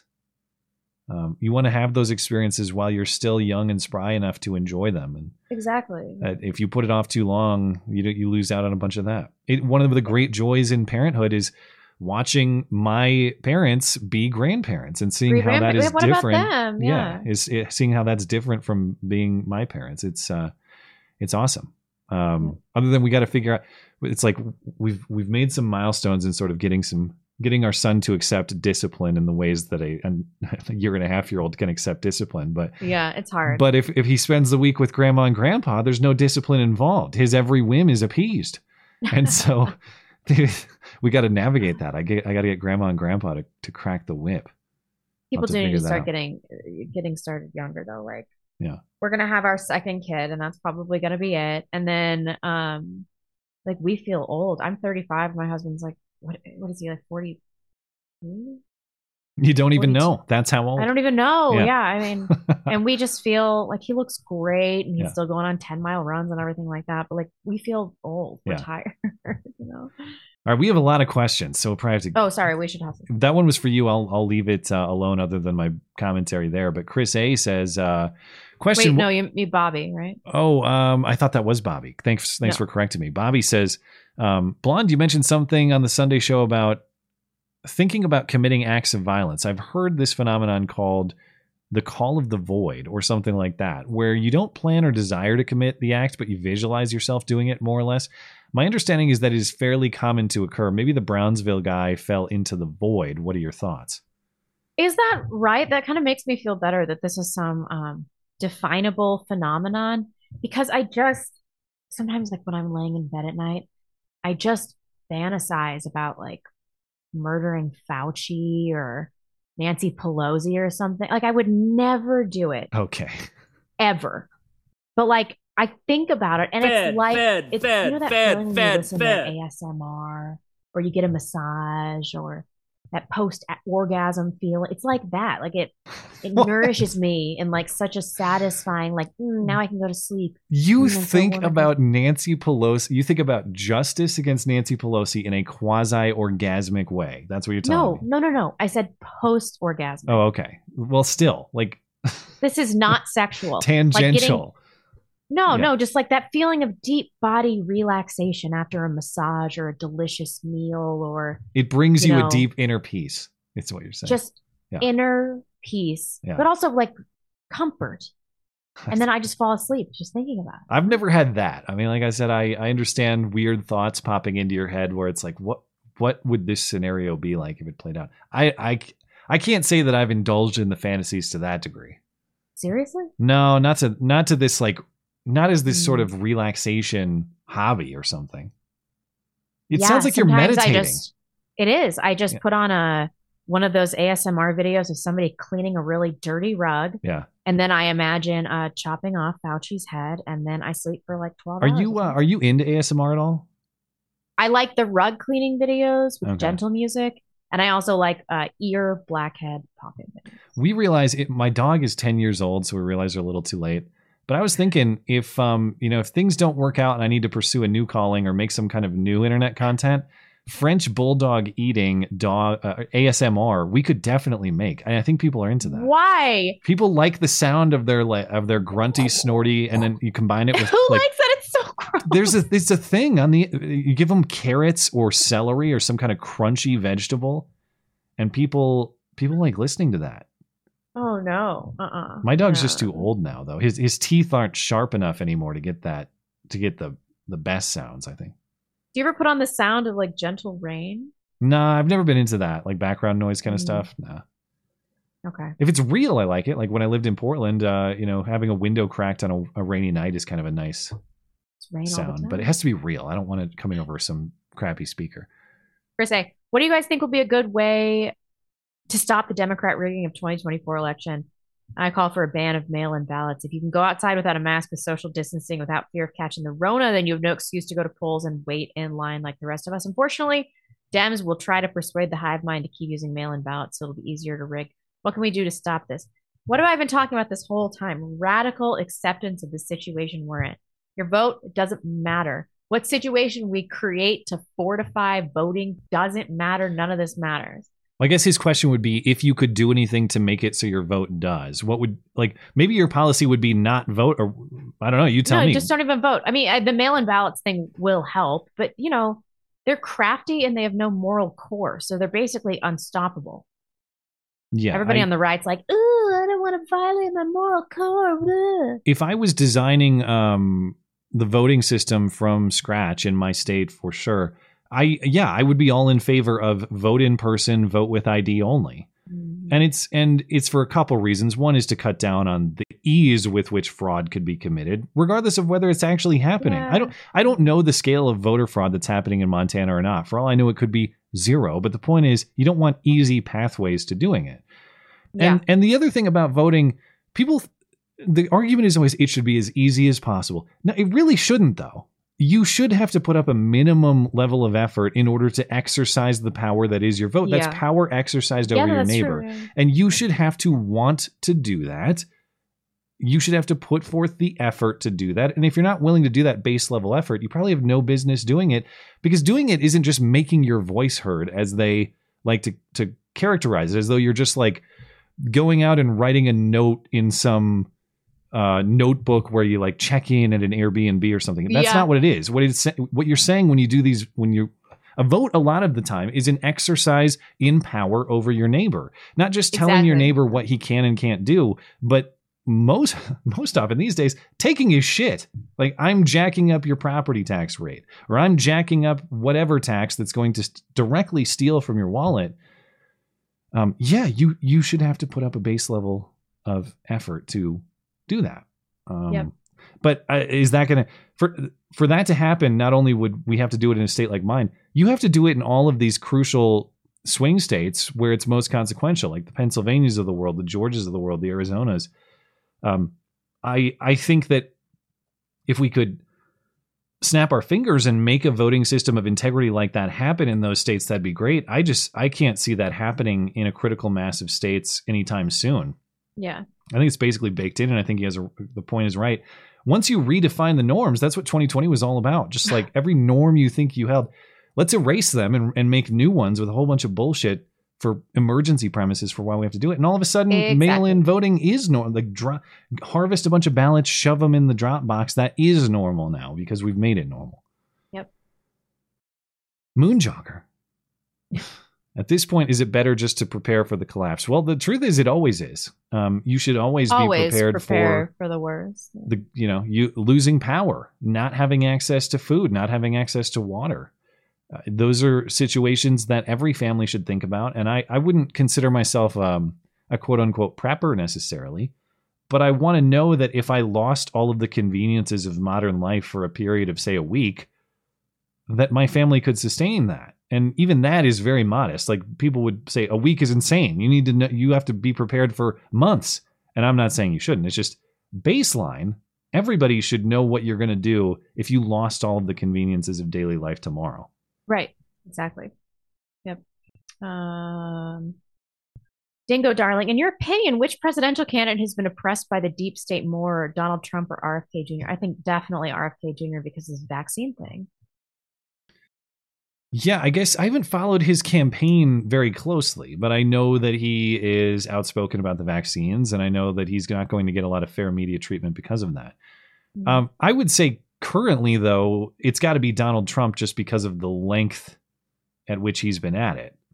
But we'll find, like, could I see them getting pretty similar treatment as 2024 rolls on? Yeah, probably. Yeah.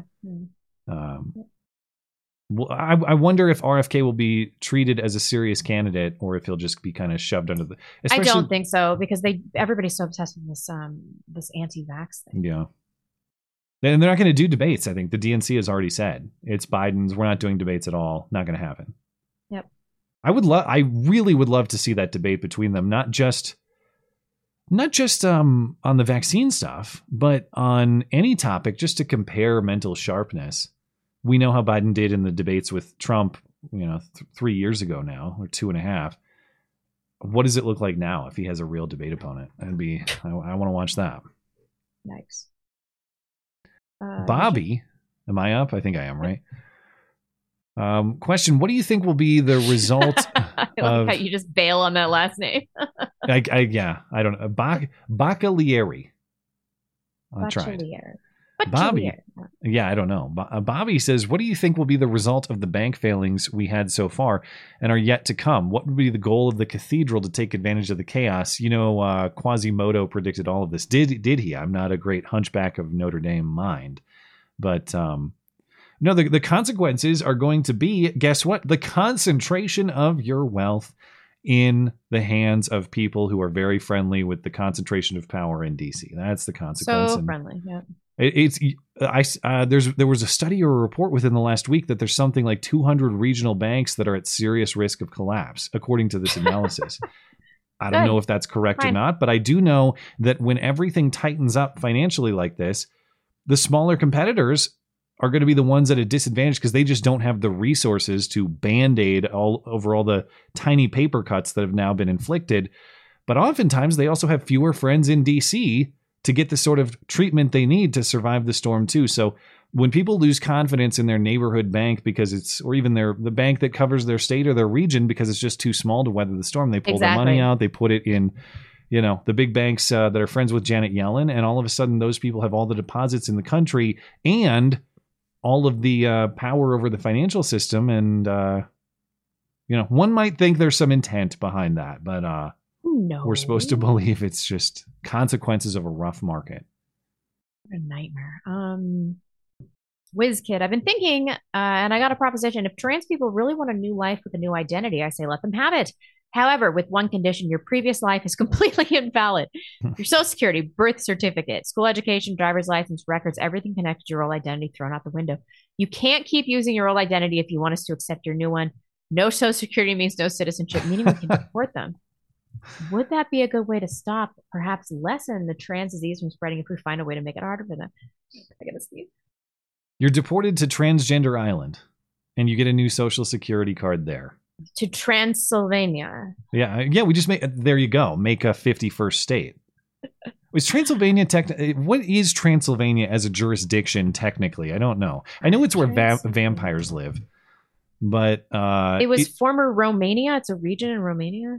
Okay, so what country is it part of today? Romania. It is Romania. Okay. Yeah.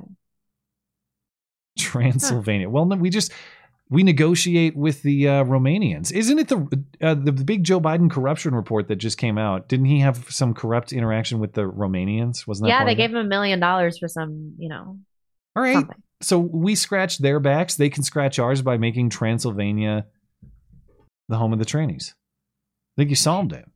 This looks awesome. I want to go. It does look very, very Eagles nesty, very Reiki, I would say. Yeah. Back to the homeland. Actually, I'm not Eastern European. Jeffrey D says, so California approved for reparations for black people in their state. I'm pretty sure this will have two scenarios. A lot of black people will move to California to get free money and bankrupt the state. There will be an increase of black on black crime because people will rather steal from each other than work for their own. With this, along with Biden's bullshit student debt relief, is the first step for the Dems easing us into socialism, I think is what it's supposed to read there. Well, they haven't, as far as I know, the policy has been basically recommended by the board that was assigned to evaluate it in California. It would have to get approval of the legislature to take effect, unless I'm mistaken. So we're not quite there yet as far as this actually happening. And I read a headline that said Gavin Newsom actually opposes it, that it's too rich because they're giving away too much money. Even Gavin Newsom, I think, had some pause on that. But reparations? Yeah, take everything I'm saying with a grain of salt because I haven't read deeply into it. I've just seen kind of headline level stuff. Well, I think that a multitude of their tactics have been easing us into socialism for a long time. Yeah. This is just kind of apex nonsense, right? This whole reparations thing is so preposterous and infeasible.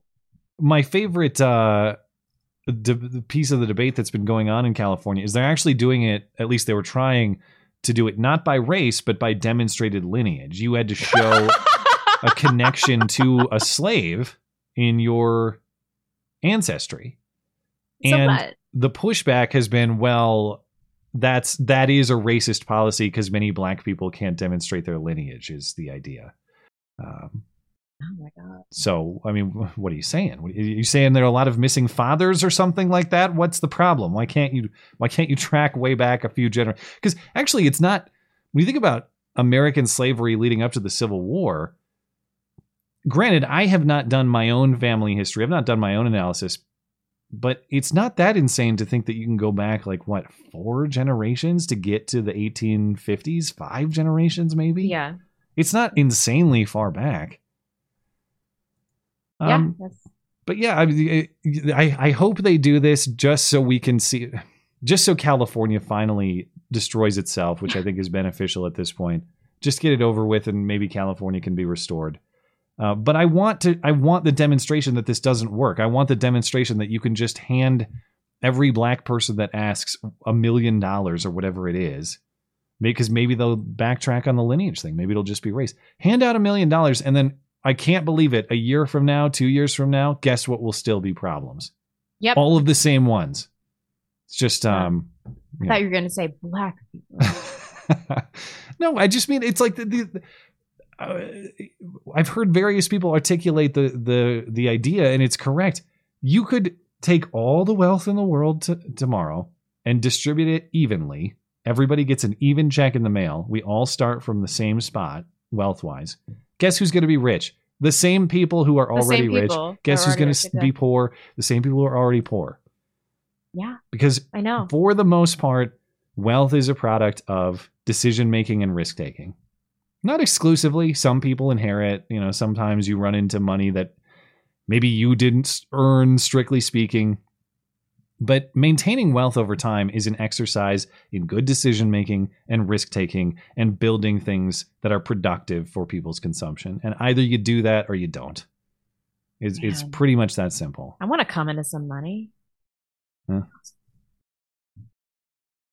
Your turn, my turn. I think you're up. Joseph, for a while now, I've been down the rabbit hole of gruesome internet videos that I've been desensitized to all of it. There are YouTube channels that talk about the disturbing side of the internet. My curiosity gets the better of me. That cartel, that video that Matt brings up, I've seen those already. Trust me, Blonde, Funky Town is up there, but it's not the worst of it. My question is it good for people to be undisturbed by the evils of this world? Is it right for Americans to react to mass shootings and terrorist attacks like it's the norm? Does it benefit us being unfazed to the dark side of humanity? No, it's not good for us. You shouldn't have access to the most gruesome things that you would only see in war as an 11-year-old on the internet. That's crazy.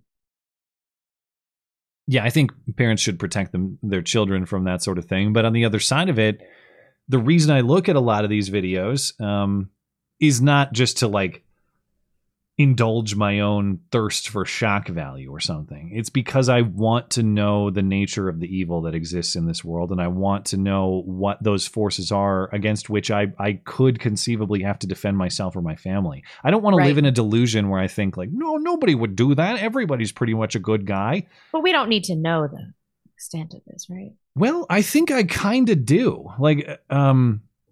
Put it this way. I had no delusions that the cartels were good guys, but I also had no understanding of how sick these people really are. The stuff in the videos was previously kind of unimagined to me. I couldn't imagine humans doing this to each other. And then there it is. Now, maybe you could say image wise, it might be better for you to hear this described to you than to actually watch these videos and give them traffic or something like that. No, I don't. I mean, I wouldn't say that that my view on the border was rosy beforehand, but certainly when I watch something like that, I think, okay, these people, even if only in a small number, are right on the other side of our border, and given the chance, they would do this to my family if they decided that I slighted them somehow.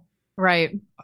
We have to take that, securing ourselves from these people very seriously. It just erases any rosy picture with which you view the world. And I don't want to, as is constantly an exercise in this show and shaping a lot of my opinions or changing them over time, I don't want to form my opinions based on how I want the world to operate. I want to form my opinions based on how it does operate.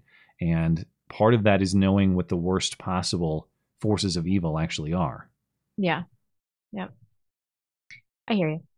All right, you're up. Dangerous Spaces says, after I see what you're doing here. He's trying to appeal to me like that failed mortgage broker last week. After all I've done for you, you could at least answer, or the least you could do is answer this question. We don't really celebrate Halloween over here, as in Australia, but I do really enjoy going to costume parties whenever they occur. By far my favorite ever costume was when I went to a 21st birthday party as a Rubik's Cube. It was also one of my favorite memories of any of the stuff I've done with my dad over the years. We measured out and painted the squares together, and it was awesome fun making it. Another good memory I have is when I dressed as Fred Flintstone and 3 friends were the Brady Bunch for another birthday party. We went to some outdoor restaurants at a nearby mall and did a lap in front of every single one of these restaurants. We got some wolf whistles and a couple of oh my god comments. I wonder if you guys had any favorite costumes you've worn for parties, events, or favorite memories associated with certain costumes. I'm not a big costume guy, to be honest, so I guess I'd have to defer to the costumes I've done on the show. That's the most effort I've put into costumes. Oh, that's so lame. Okay, one year I put a wire tower in my hair, and then I wrapped all my hair around and sprayed it pink. Yeah. And then I wore a nude bodysuit with a gem on my belly, and I went as a treasure troll. And I got blacked out drunk that night. I was like, I don't know, 20. Yeah. And then I woke up and like my hair was all like stuck to my face and I had like wire and I just went to breakfast. I think the best, my wife has made contributions to my Halloween costume pretty much every year since I've known her. That is true. I think the best one was the Gage Grosskreutz bicep That wound. was really gnarly. It turned out great. You can go back to the Halloween show. That must have been 2020. I think maybe it was 2021, but obviously it had to be after the Kyle Rittenhouse incident in 2020. I think that was the best work that she did. But she's done. Yeah. She did a lot of cool stuff. So other than that, I'm not costume dress up guy. That's not my thing. So I don't really have a good one to go back on after that. Captain Norway. You're up. Sorry. Delete this. Captain Norway. Good evening, my hard R moonwalkers. With Santos suddenly arrested and charged for minor wanks the same day congressional Republicans publicized, I almost said bidets, Biden's corrupt shenanigans. How the hell do you keep a straight face? Yeah, it is an interesting coincidence there too. So Santos has been busted on wire fraud and lying to Congress and 13 charges. I guess the reason I didn't automatically associate them necessarily is because who the hell cares about George Santos? Like, who on the right actually cares about George Santos other than Kevin McCarthy, who needs his vote desperately? Yeah, nobody cares about him. I never hear people talk about him except within this context. I look at George Santos, I would never vote for. I don't care what his policies are. The dude is a cringy liar who makes shit up, and as far as I'm concerned, represents pretty much nothing that I stand for. So I would never vote for the guy. But to Captain Norway's point, it's not about whether people in conservative or libertarian politics like him. It's about distracting from what appears to be pretty significant findings of Hunter Biden and family corruption. I guess I just hadn't thought of did they catch wind that Comer and company in Congress were coming out to do their presentation today, and they thought, today's the day for George Santos, just to kind of minimize attention as much as possible. That thought had not necessarily crossed my mind, but you always have to think those things these days. I think you're right that whenever these things out, you should ask why today, because I highly doubt they learned anything new about Santos very recently. Why did the investigation conclude at exactly this time? It's very suspicious. Good point. Fair point. Sleuthing Sloth says, hi guys. First, congrats to Matt and Mrs. Christensen on baby number 2. Thank you. My baby is due in less than 2 months and I'm getting a little bit nervous, but I am excited. My question for Blonde, how do you find adjusting after birth? I'm a little bit scared about the whole labor and baby adjusting process, but just want some reassurance. Yeah, I mean, I was so excited to meet the baby. And I don't have a high pain tolerance, but I was just like, you get so uncomfortable at the end of your pregnancy that you're like, get this fucking baby out of me. I don't care how it happens. Because you're just peeing yourself and like can't walk, and it was just a nightmare. So you kind of get to this point where the labor doesn't seem so scary because you have to get out of you. And then I thought the adjustment into the newborn phase was cake. It was just a cakewalk. It was so much easier than being pregnant. Your baby sleeps all the time. And as long as nursing goes well, I don't know. For me, it's like there were no challenges the first year, except for my OCD. That was a real struggle. But otherwise, Emmeline was cool as a cucumber. I don't know what kind of baby you're going to get, but I found being a mom was so much easier than I expected. I can only speak as an observant father and husband, so take what I say with a grain of salt. And I can only speak on behalf of my wife, but I will say that as a generic male observer, so much of it struck me as biologically natural. Like you're programmed to do this. And maybe some women are more than others, but certainly my wife expressed a lot of the same fears. And then when it comes time to happen, it's like, I am a robot programmed to achieve this task. And you know, it just happens. That's so how true. It worked. So I think that for whatever fears you have, there's a biological component that's just going to take over and you're going to do just fine. Yeah, be worried about when your child is a toddler. I'm in parenting hell right now. Yeah. Okay. Steven's up next. I'm looking to try to better myself so in the next few years I can be a good man searching for a good wife. I do not want to bring character flaws I know I have into a relationship, especially if I become a father, but I do not know how to work on them without being in a relationship. Examples would be possessiveness, jealousy, and selfishness. Any advice on how you can deal with trying to deal with your flaws? God bless you and thank you. Did I read that correctly? Okay. So possessiveness and jealousy, that's going to be hard to work on without being in a relationship. Yeah, this is an interesting thought because, of course, I would advocate that all young men concentrate on becoming the best version of themselves while they look for women. But, you don't get too invested right away because we as men have time to build our value to women later. And you should probably do that. You should become the best man that you can to make yourself the best husband and the best dad. But one thing that philosophy doesn't necessarily consider is, can you be the best version of yourself without that spouse? And I can say that that my wife improves me constantly, that there are obviously flaws or the ways that I conduct myself that I find flaws in my own thinking or interactions or behavior based on interactions with her that I wouldn't have. That's introspection I wouldn't have if it wasn't for her. And I wouldn't be able to recreate on my own. So. Yeah, but couldn't you do it artificially, like through casual dating? Yeah, maybe. I mean, maybe that you can get some of that introspection by just dating women before you're married.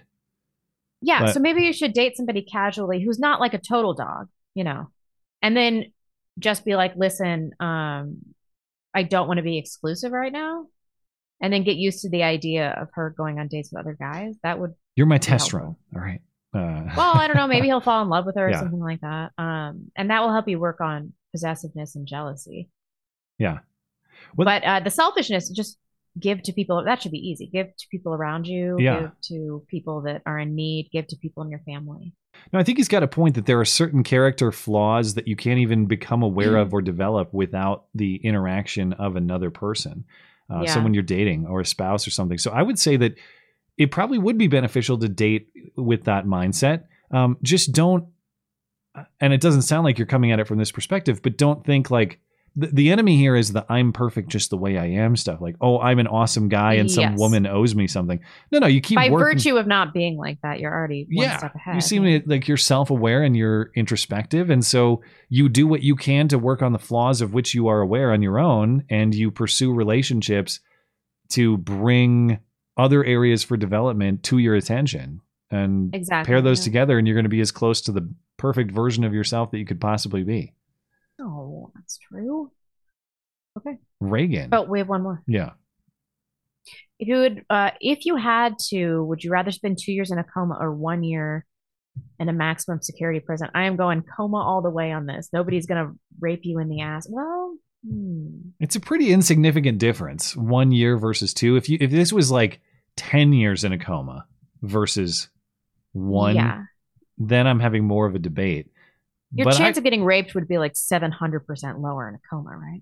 Yeah. How secure is my isolation in this prison? Because I don't want to deal. It's the other prisoners that are the thing. Now, I guess if I was in prison and even if I was guaranteed security from other prisoners, there are probably still family experiences in which I could participate even through phone or communication or something that maybe it's worthwhile staying awake for in that context. No, fuck that. And then you don't have to live it if you're in a coma. It's like going to sleep and waking up. Yeah, but there would be something heartbreaking about going to sleep and waking up and my son is 3.5 and I missed a lot of awesome stages. But I guess... Wouldn't you be so jazzed you were alive? I guess, and then how much of that experience are you getting in prison anyway? Maybe you get like to see a video of it. Maybe you get a Skype call if you're on really good behavior or something. Maybe they can come into the prison to visit you on the other side of the glass. Yeah, doesn't seem worth it. Yeah.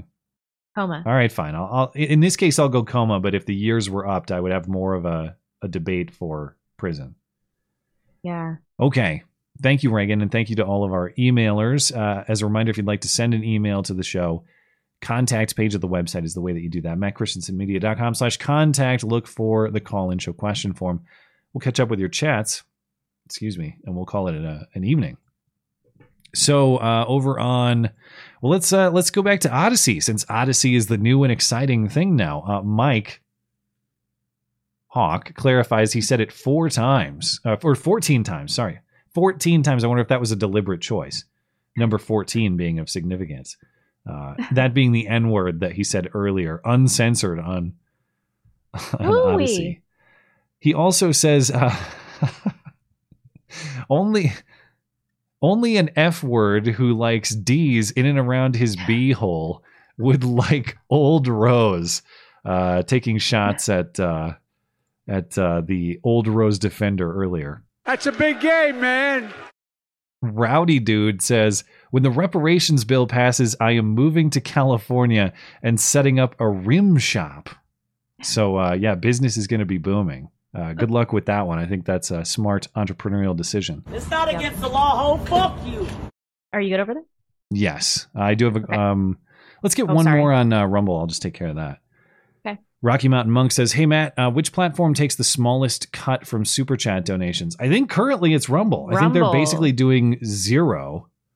There may be some processing. There may be some small processing fee of the actual exchange between Rumble and me, as in the show. But it's as close to 0 as anybody else on the internet right now. So Rumble, I think, is the pick. But Odyssey, I know, is a lot lower than YouTube. Tippy is working through PayPal, so it's just PayPal's fees, and of course PayPal has its own problems. But their fees are very small. It's only formerly Susan and now Raja Mahan at YouTube that are taking a massive cut of 30%. Thanks for supporting the show. Appreciate it. All right, Greg Williams. Can we stop acting like our forefathers were moralist Christians? They weren't, and that's good. They loved freedom, and most of them spent their post-1776 time picking up women at bars and nightclubs of their day. Ben Franklin was notorious for this. Yeah, I think that we do have a way of idolizing them to perhaps a higher standard of morality. I'm sure there's probably some truth to that. Just as we look at all sorts of icons of our history and probably make them into bigger men than they were. And I can't call myself a historian of the faith of the founding fathers, but my understanding of them generally, for the most part, is that they were deist in thinking. Some of them specific Christian faiths, but the idea being that there is a God or a moral creator of the world from which all of their philosophy is derived. Correct. Or all of their views about the natural world derive. So I just don't, not that I'm saying you're characterizing it this way, Greg, and I know we're kind of at one way here, and where I get to guess what I think you mean without giving you a chance to respond. So thanks for being patient with that. But I don't think that they would be some kind of like moral relativist or amoral or kind of people who thought that that there weren't moral truths inherent to the world. We constantly reference the John Adams quote of our Constitution is meant for a moral and religious people. I mean, that's the idea that with freedom comes moral obligation. Right. And that to the extent you want less government intervention, it relies on people being restrained by their own adherence to a moral order. And I think for the most part, the founding fathers were pretty clear on that in their understanding. It's just, yeah, I mean, I guess we'd have to figure out to what extent were they specifically Christian in their thinking, or right. What were their thoughts about the origin of that morality? That I lack the expertise to tell you. But well, does anyone really know? They wrote. There were writings on some of them, but they wrote a hell of a lot. Those guys, so you can find it, I'm sure. Greg Williams says, the book is called Purity, What the Bible Says, by the way, and is written by a man called Christopher Daniel DeSoto. Thank you so much. I will try to remember that. What does this say? Token spick. Okay. Yeah, you can say that. All right, it's Wednesday. Hey, my Jagas. When is Yellowstone returning? Congrats on the home and incoming Spawn. Need Yellowstone and spinoffs. Yellowstone is toast. They canceled it. No, it is coming back for a final season. But Oh, what? I thought that they like he couldn't get along with someone, so they canceled it. it or sounds something? like Costner is probably on the way out. I don't know if that's officially been announced, but they are going to finish up the 5th season. And hopefully it's Oh. something more than like, John died, it's over. Which it sounds like it might It be. sounds like it might be. Yeah. And then they're saying that they're going to do a spinoff, which I interpret to mean it's like Beth and Rip take over the ranch or something like that, assuming they don't die. But that's not a spoiler. I don't know what's going to happen to them. I will say that I've been a fan of the show. I enjoy the show. I think that the prequels are excellent. Both Way of them. better. They're so much better. I like them all, but I've seen enough from Taylor Sheridan and the producers of the show that whatever direction they decide to go, I'm interested in giving it a chance. Maybe I'll like it, maybe I won't. Like a lot of the Jimmy stuff in Texas and this like 4-6s That's the thing. only thing I care about. I don't care about that at all. So that's the one thing that's been kind of a miss for me. But I like enough of it that I like Yellowstone well beyond Kevin Costner or even the character of John Dutton. So I'm definitely willing to give it a shot beyond his time. Asinine. Are you done? You like John Dutton is? Well, you hated the show already, I guess. Yeah, that like something happened in the last season where I was like, I'm never watching this show again. Like I can't. The last season was the weakest, It was as so is common bad. with a lot of great shows that sort of run their cycle. I mean, it took forever. 1923 is like one of the greatest love stories ever told. I think 1923 is pretty good. I liked 1883 better, but 1923 I'm still watching and will Because watch that when it chick comes is a back. major smoke show. The chick on 1923 is really growing on me though. The his British fiance, Yeah. well now wife, I guess. Spoiler alert. Initially, I was like, but now I'm like, but I got kind of annoyed with her. It's like, enjoy my witty commentary while we prance our way through this dangerous situation. Okay, cool. Yeah, really. Congratulations, bitch! You escaped an elephant once again. I got tired of the Africa.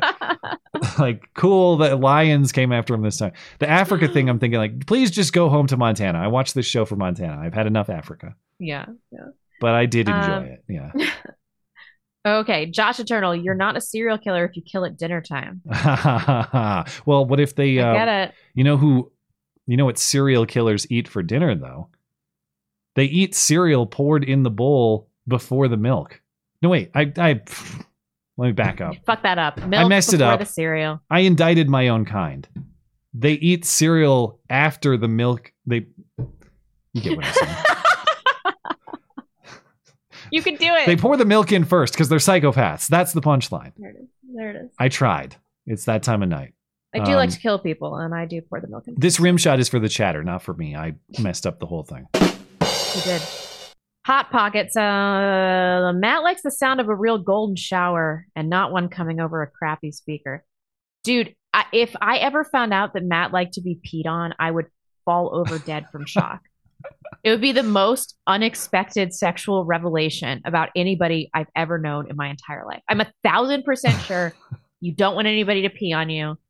1,000%. Not only are you correct, but you'd be 1,000% correct that I've never been peed on, at least in any kind of way. Yeah. Like I'm sure I've incidentally encountered urine at some point in my life, but I've never had someone pee on me for. But if you're going to be in that situation, you should clearly be the peer.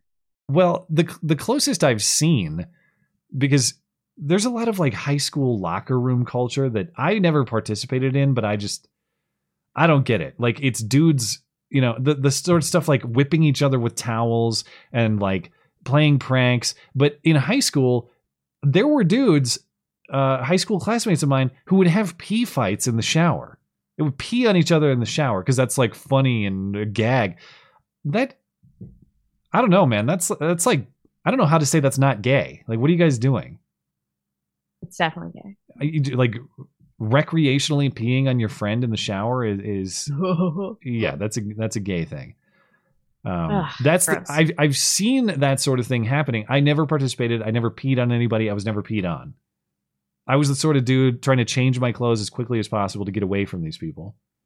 Yeah, that doesn't surprise me at all. That was pretty much it. I have heard stories about people though.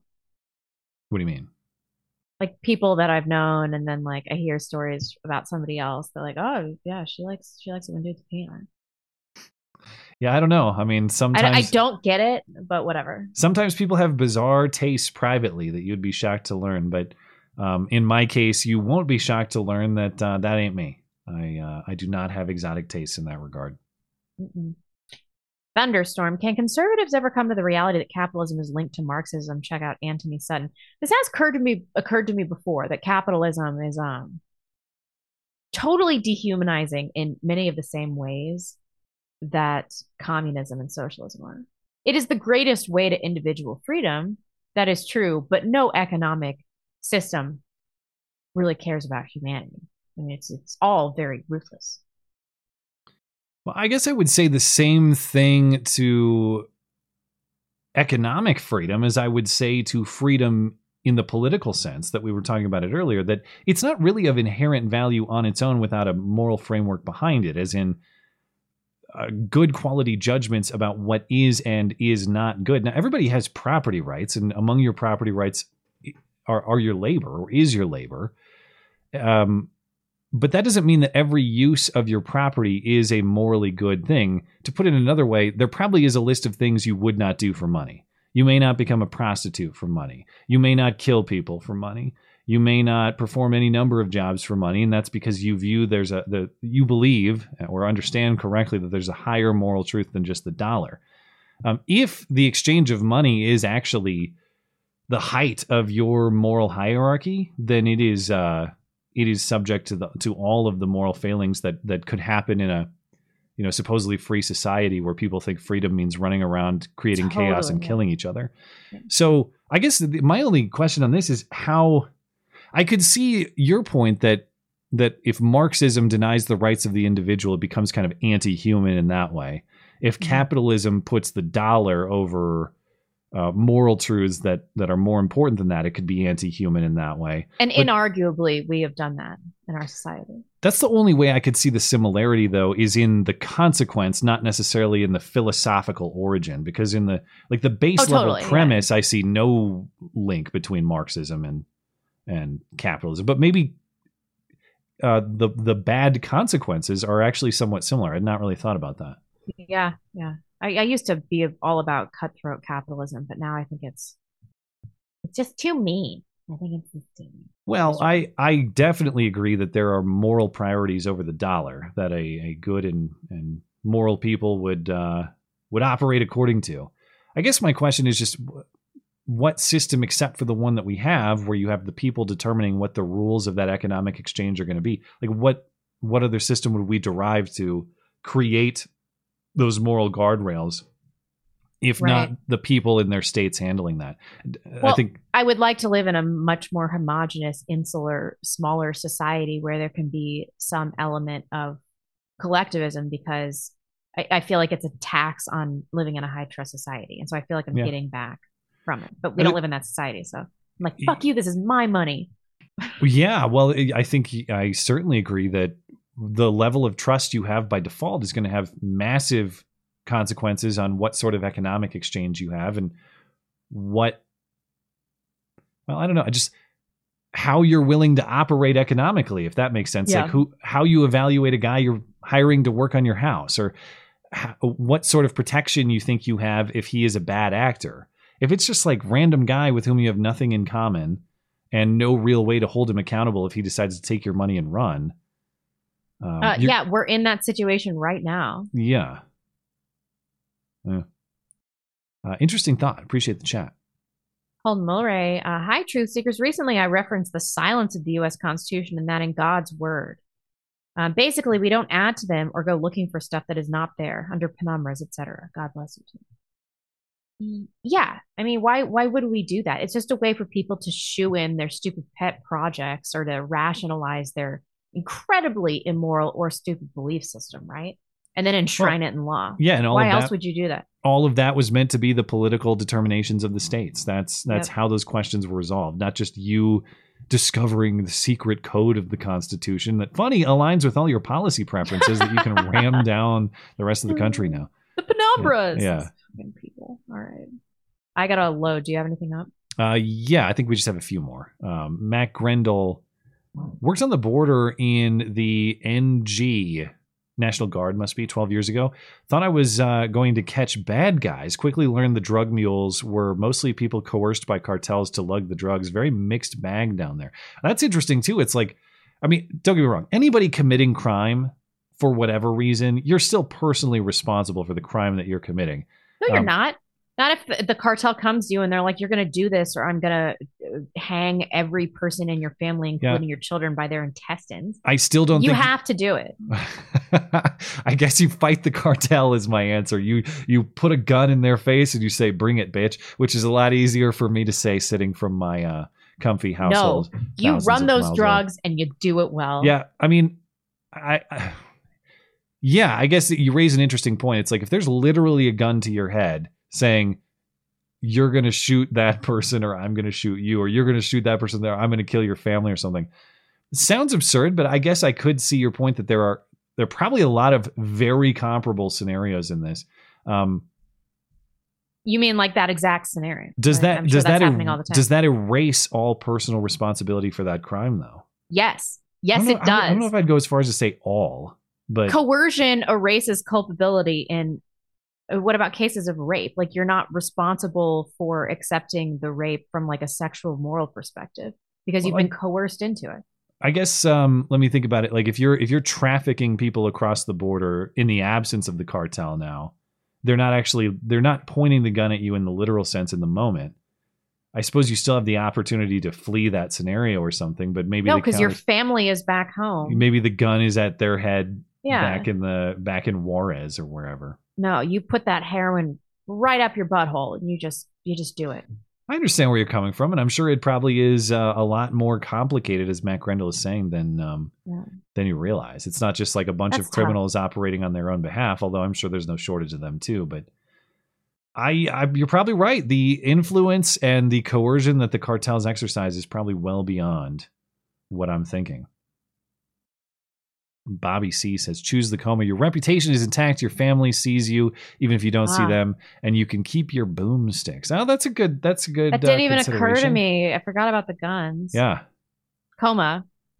Yeah, for the win.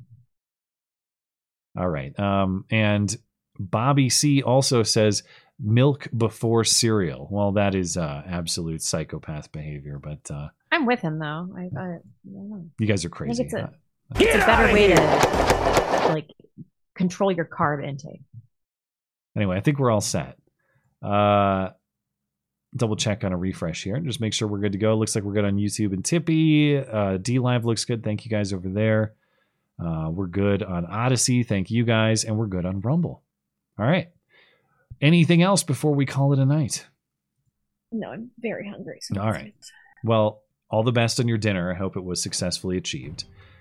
And of course, thank you to our callers this evening. Thank you to our emailers. Thank you to our super chatters, our chatters, everybody who's contributing to the show. It's very much appreciated.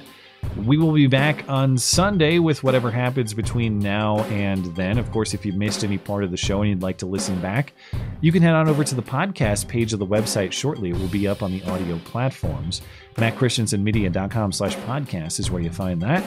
Anything else show related, of course, MattChristiansenMedia.com. We'll see you Sunday.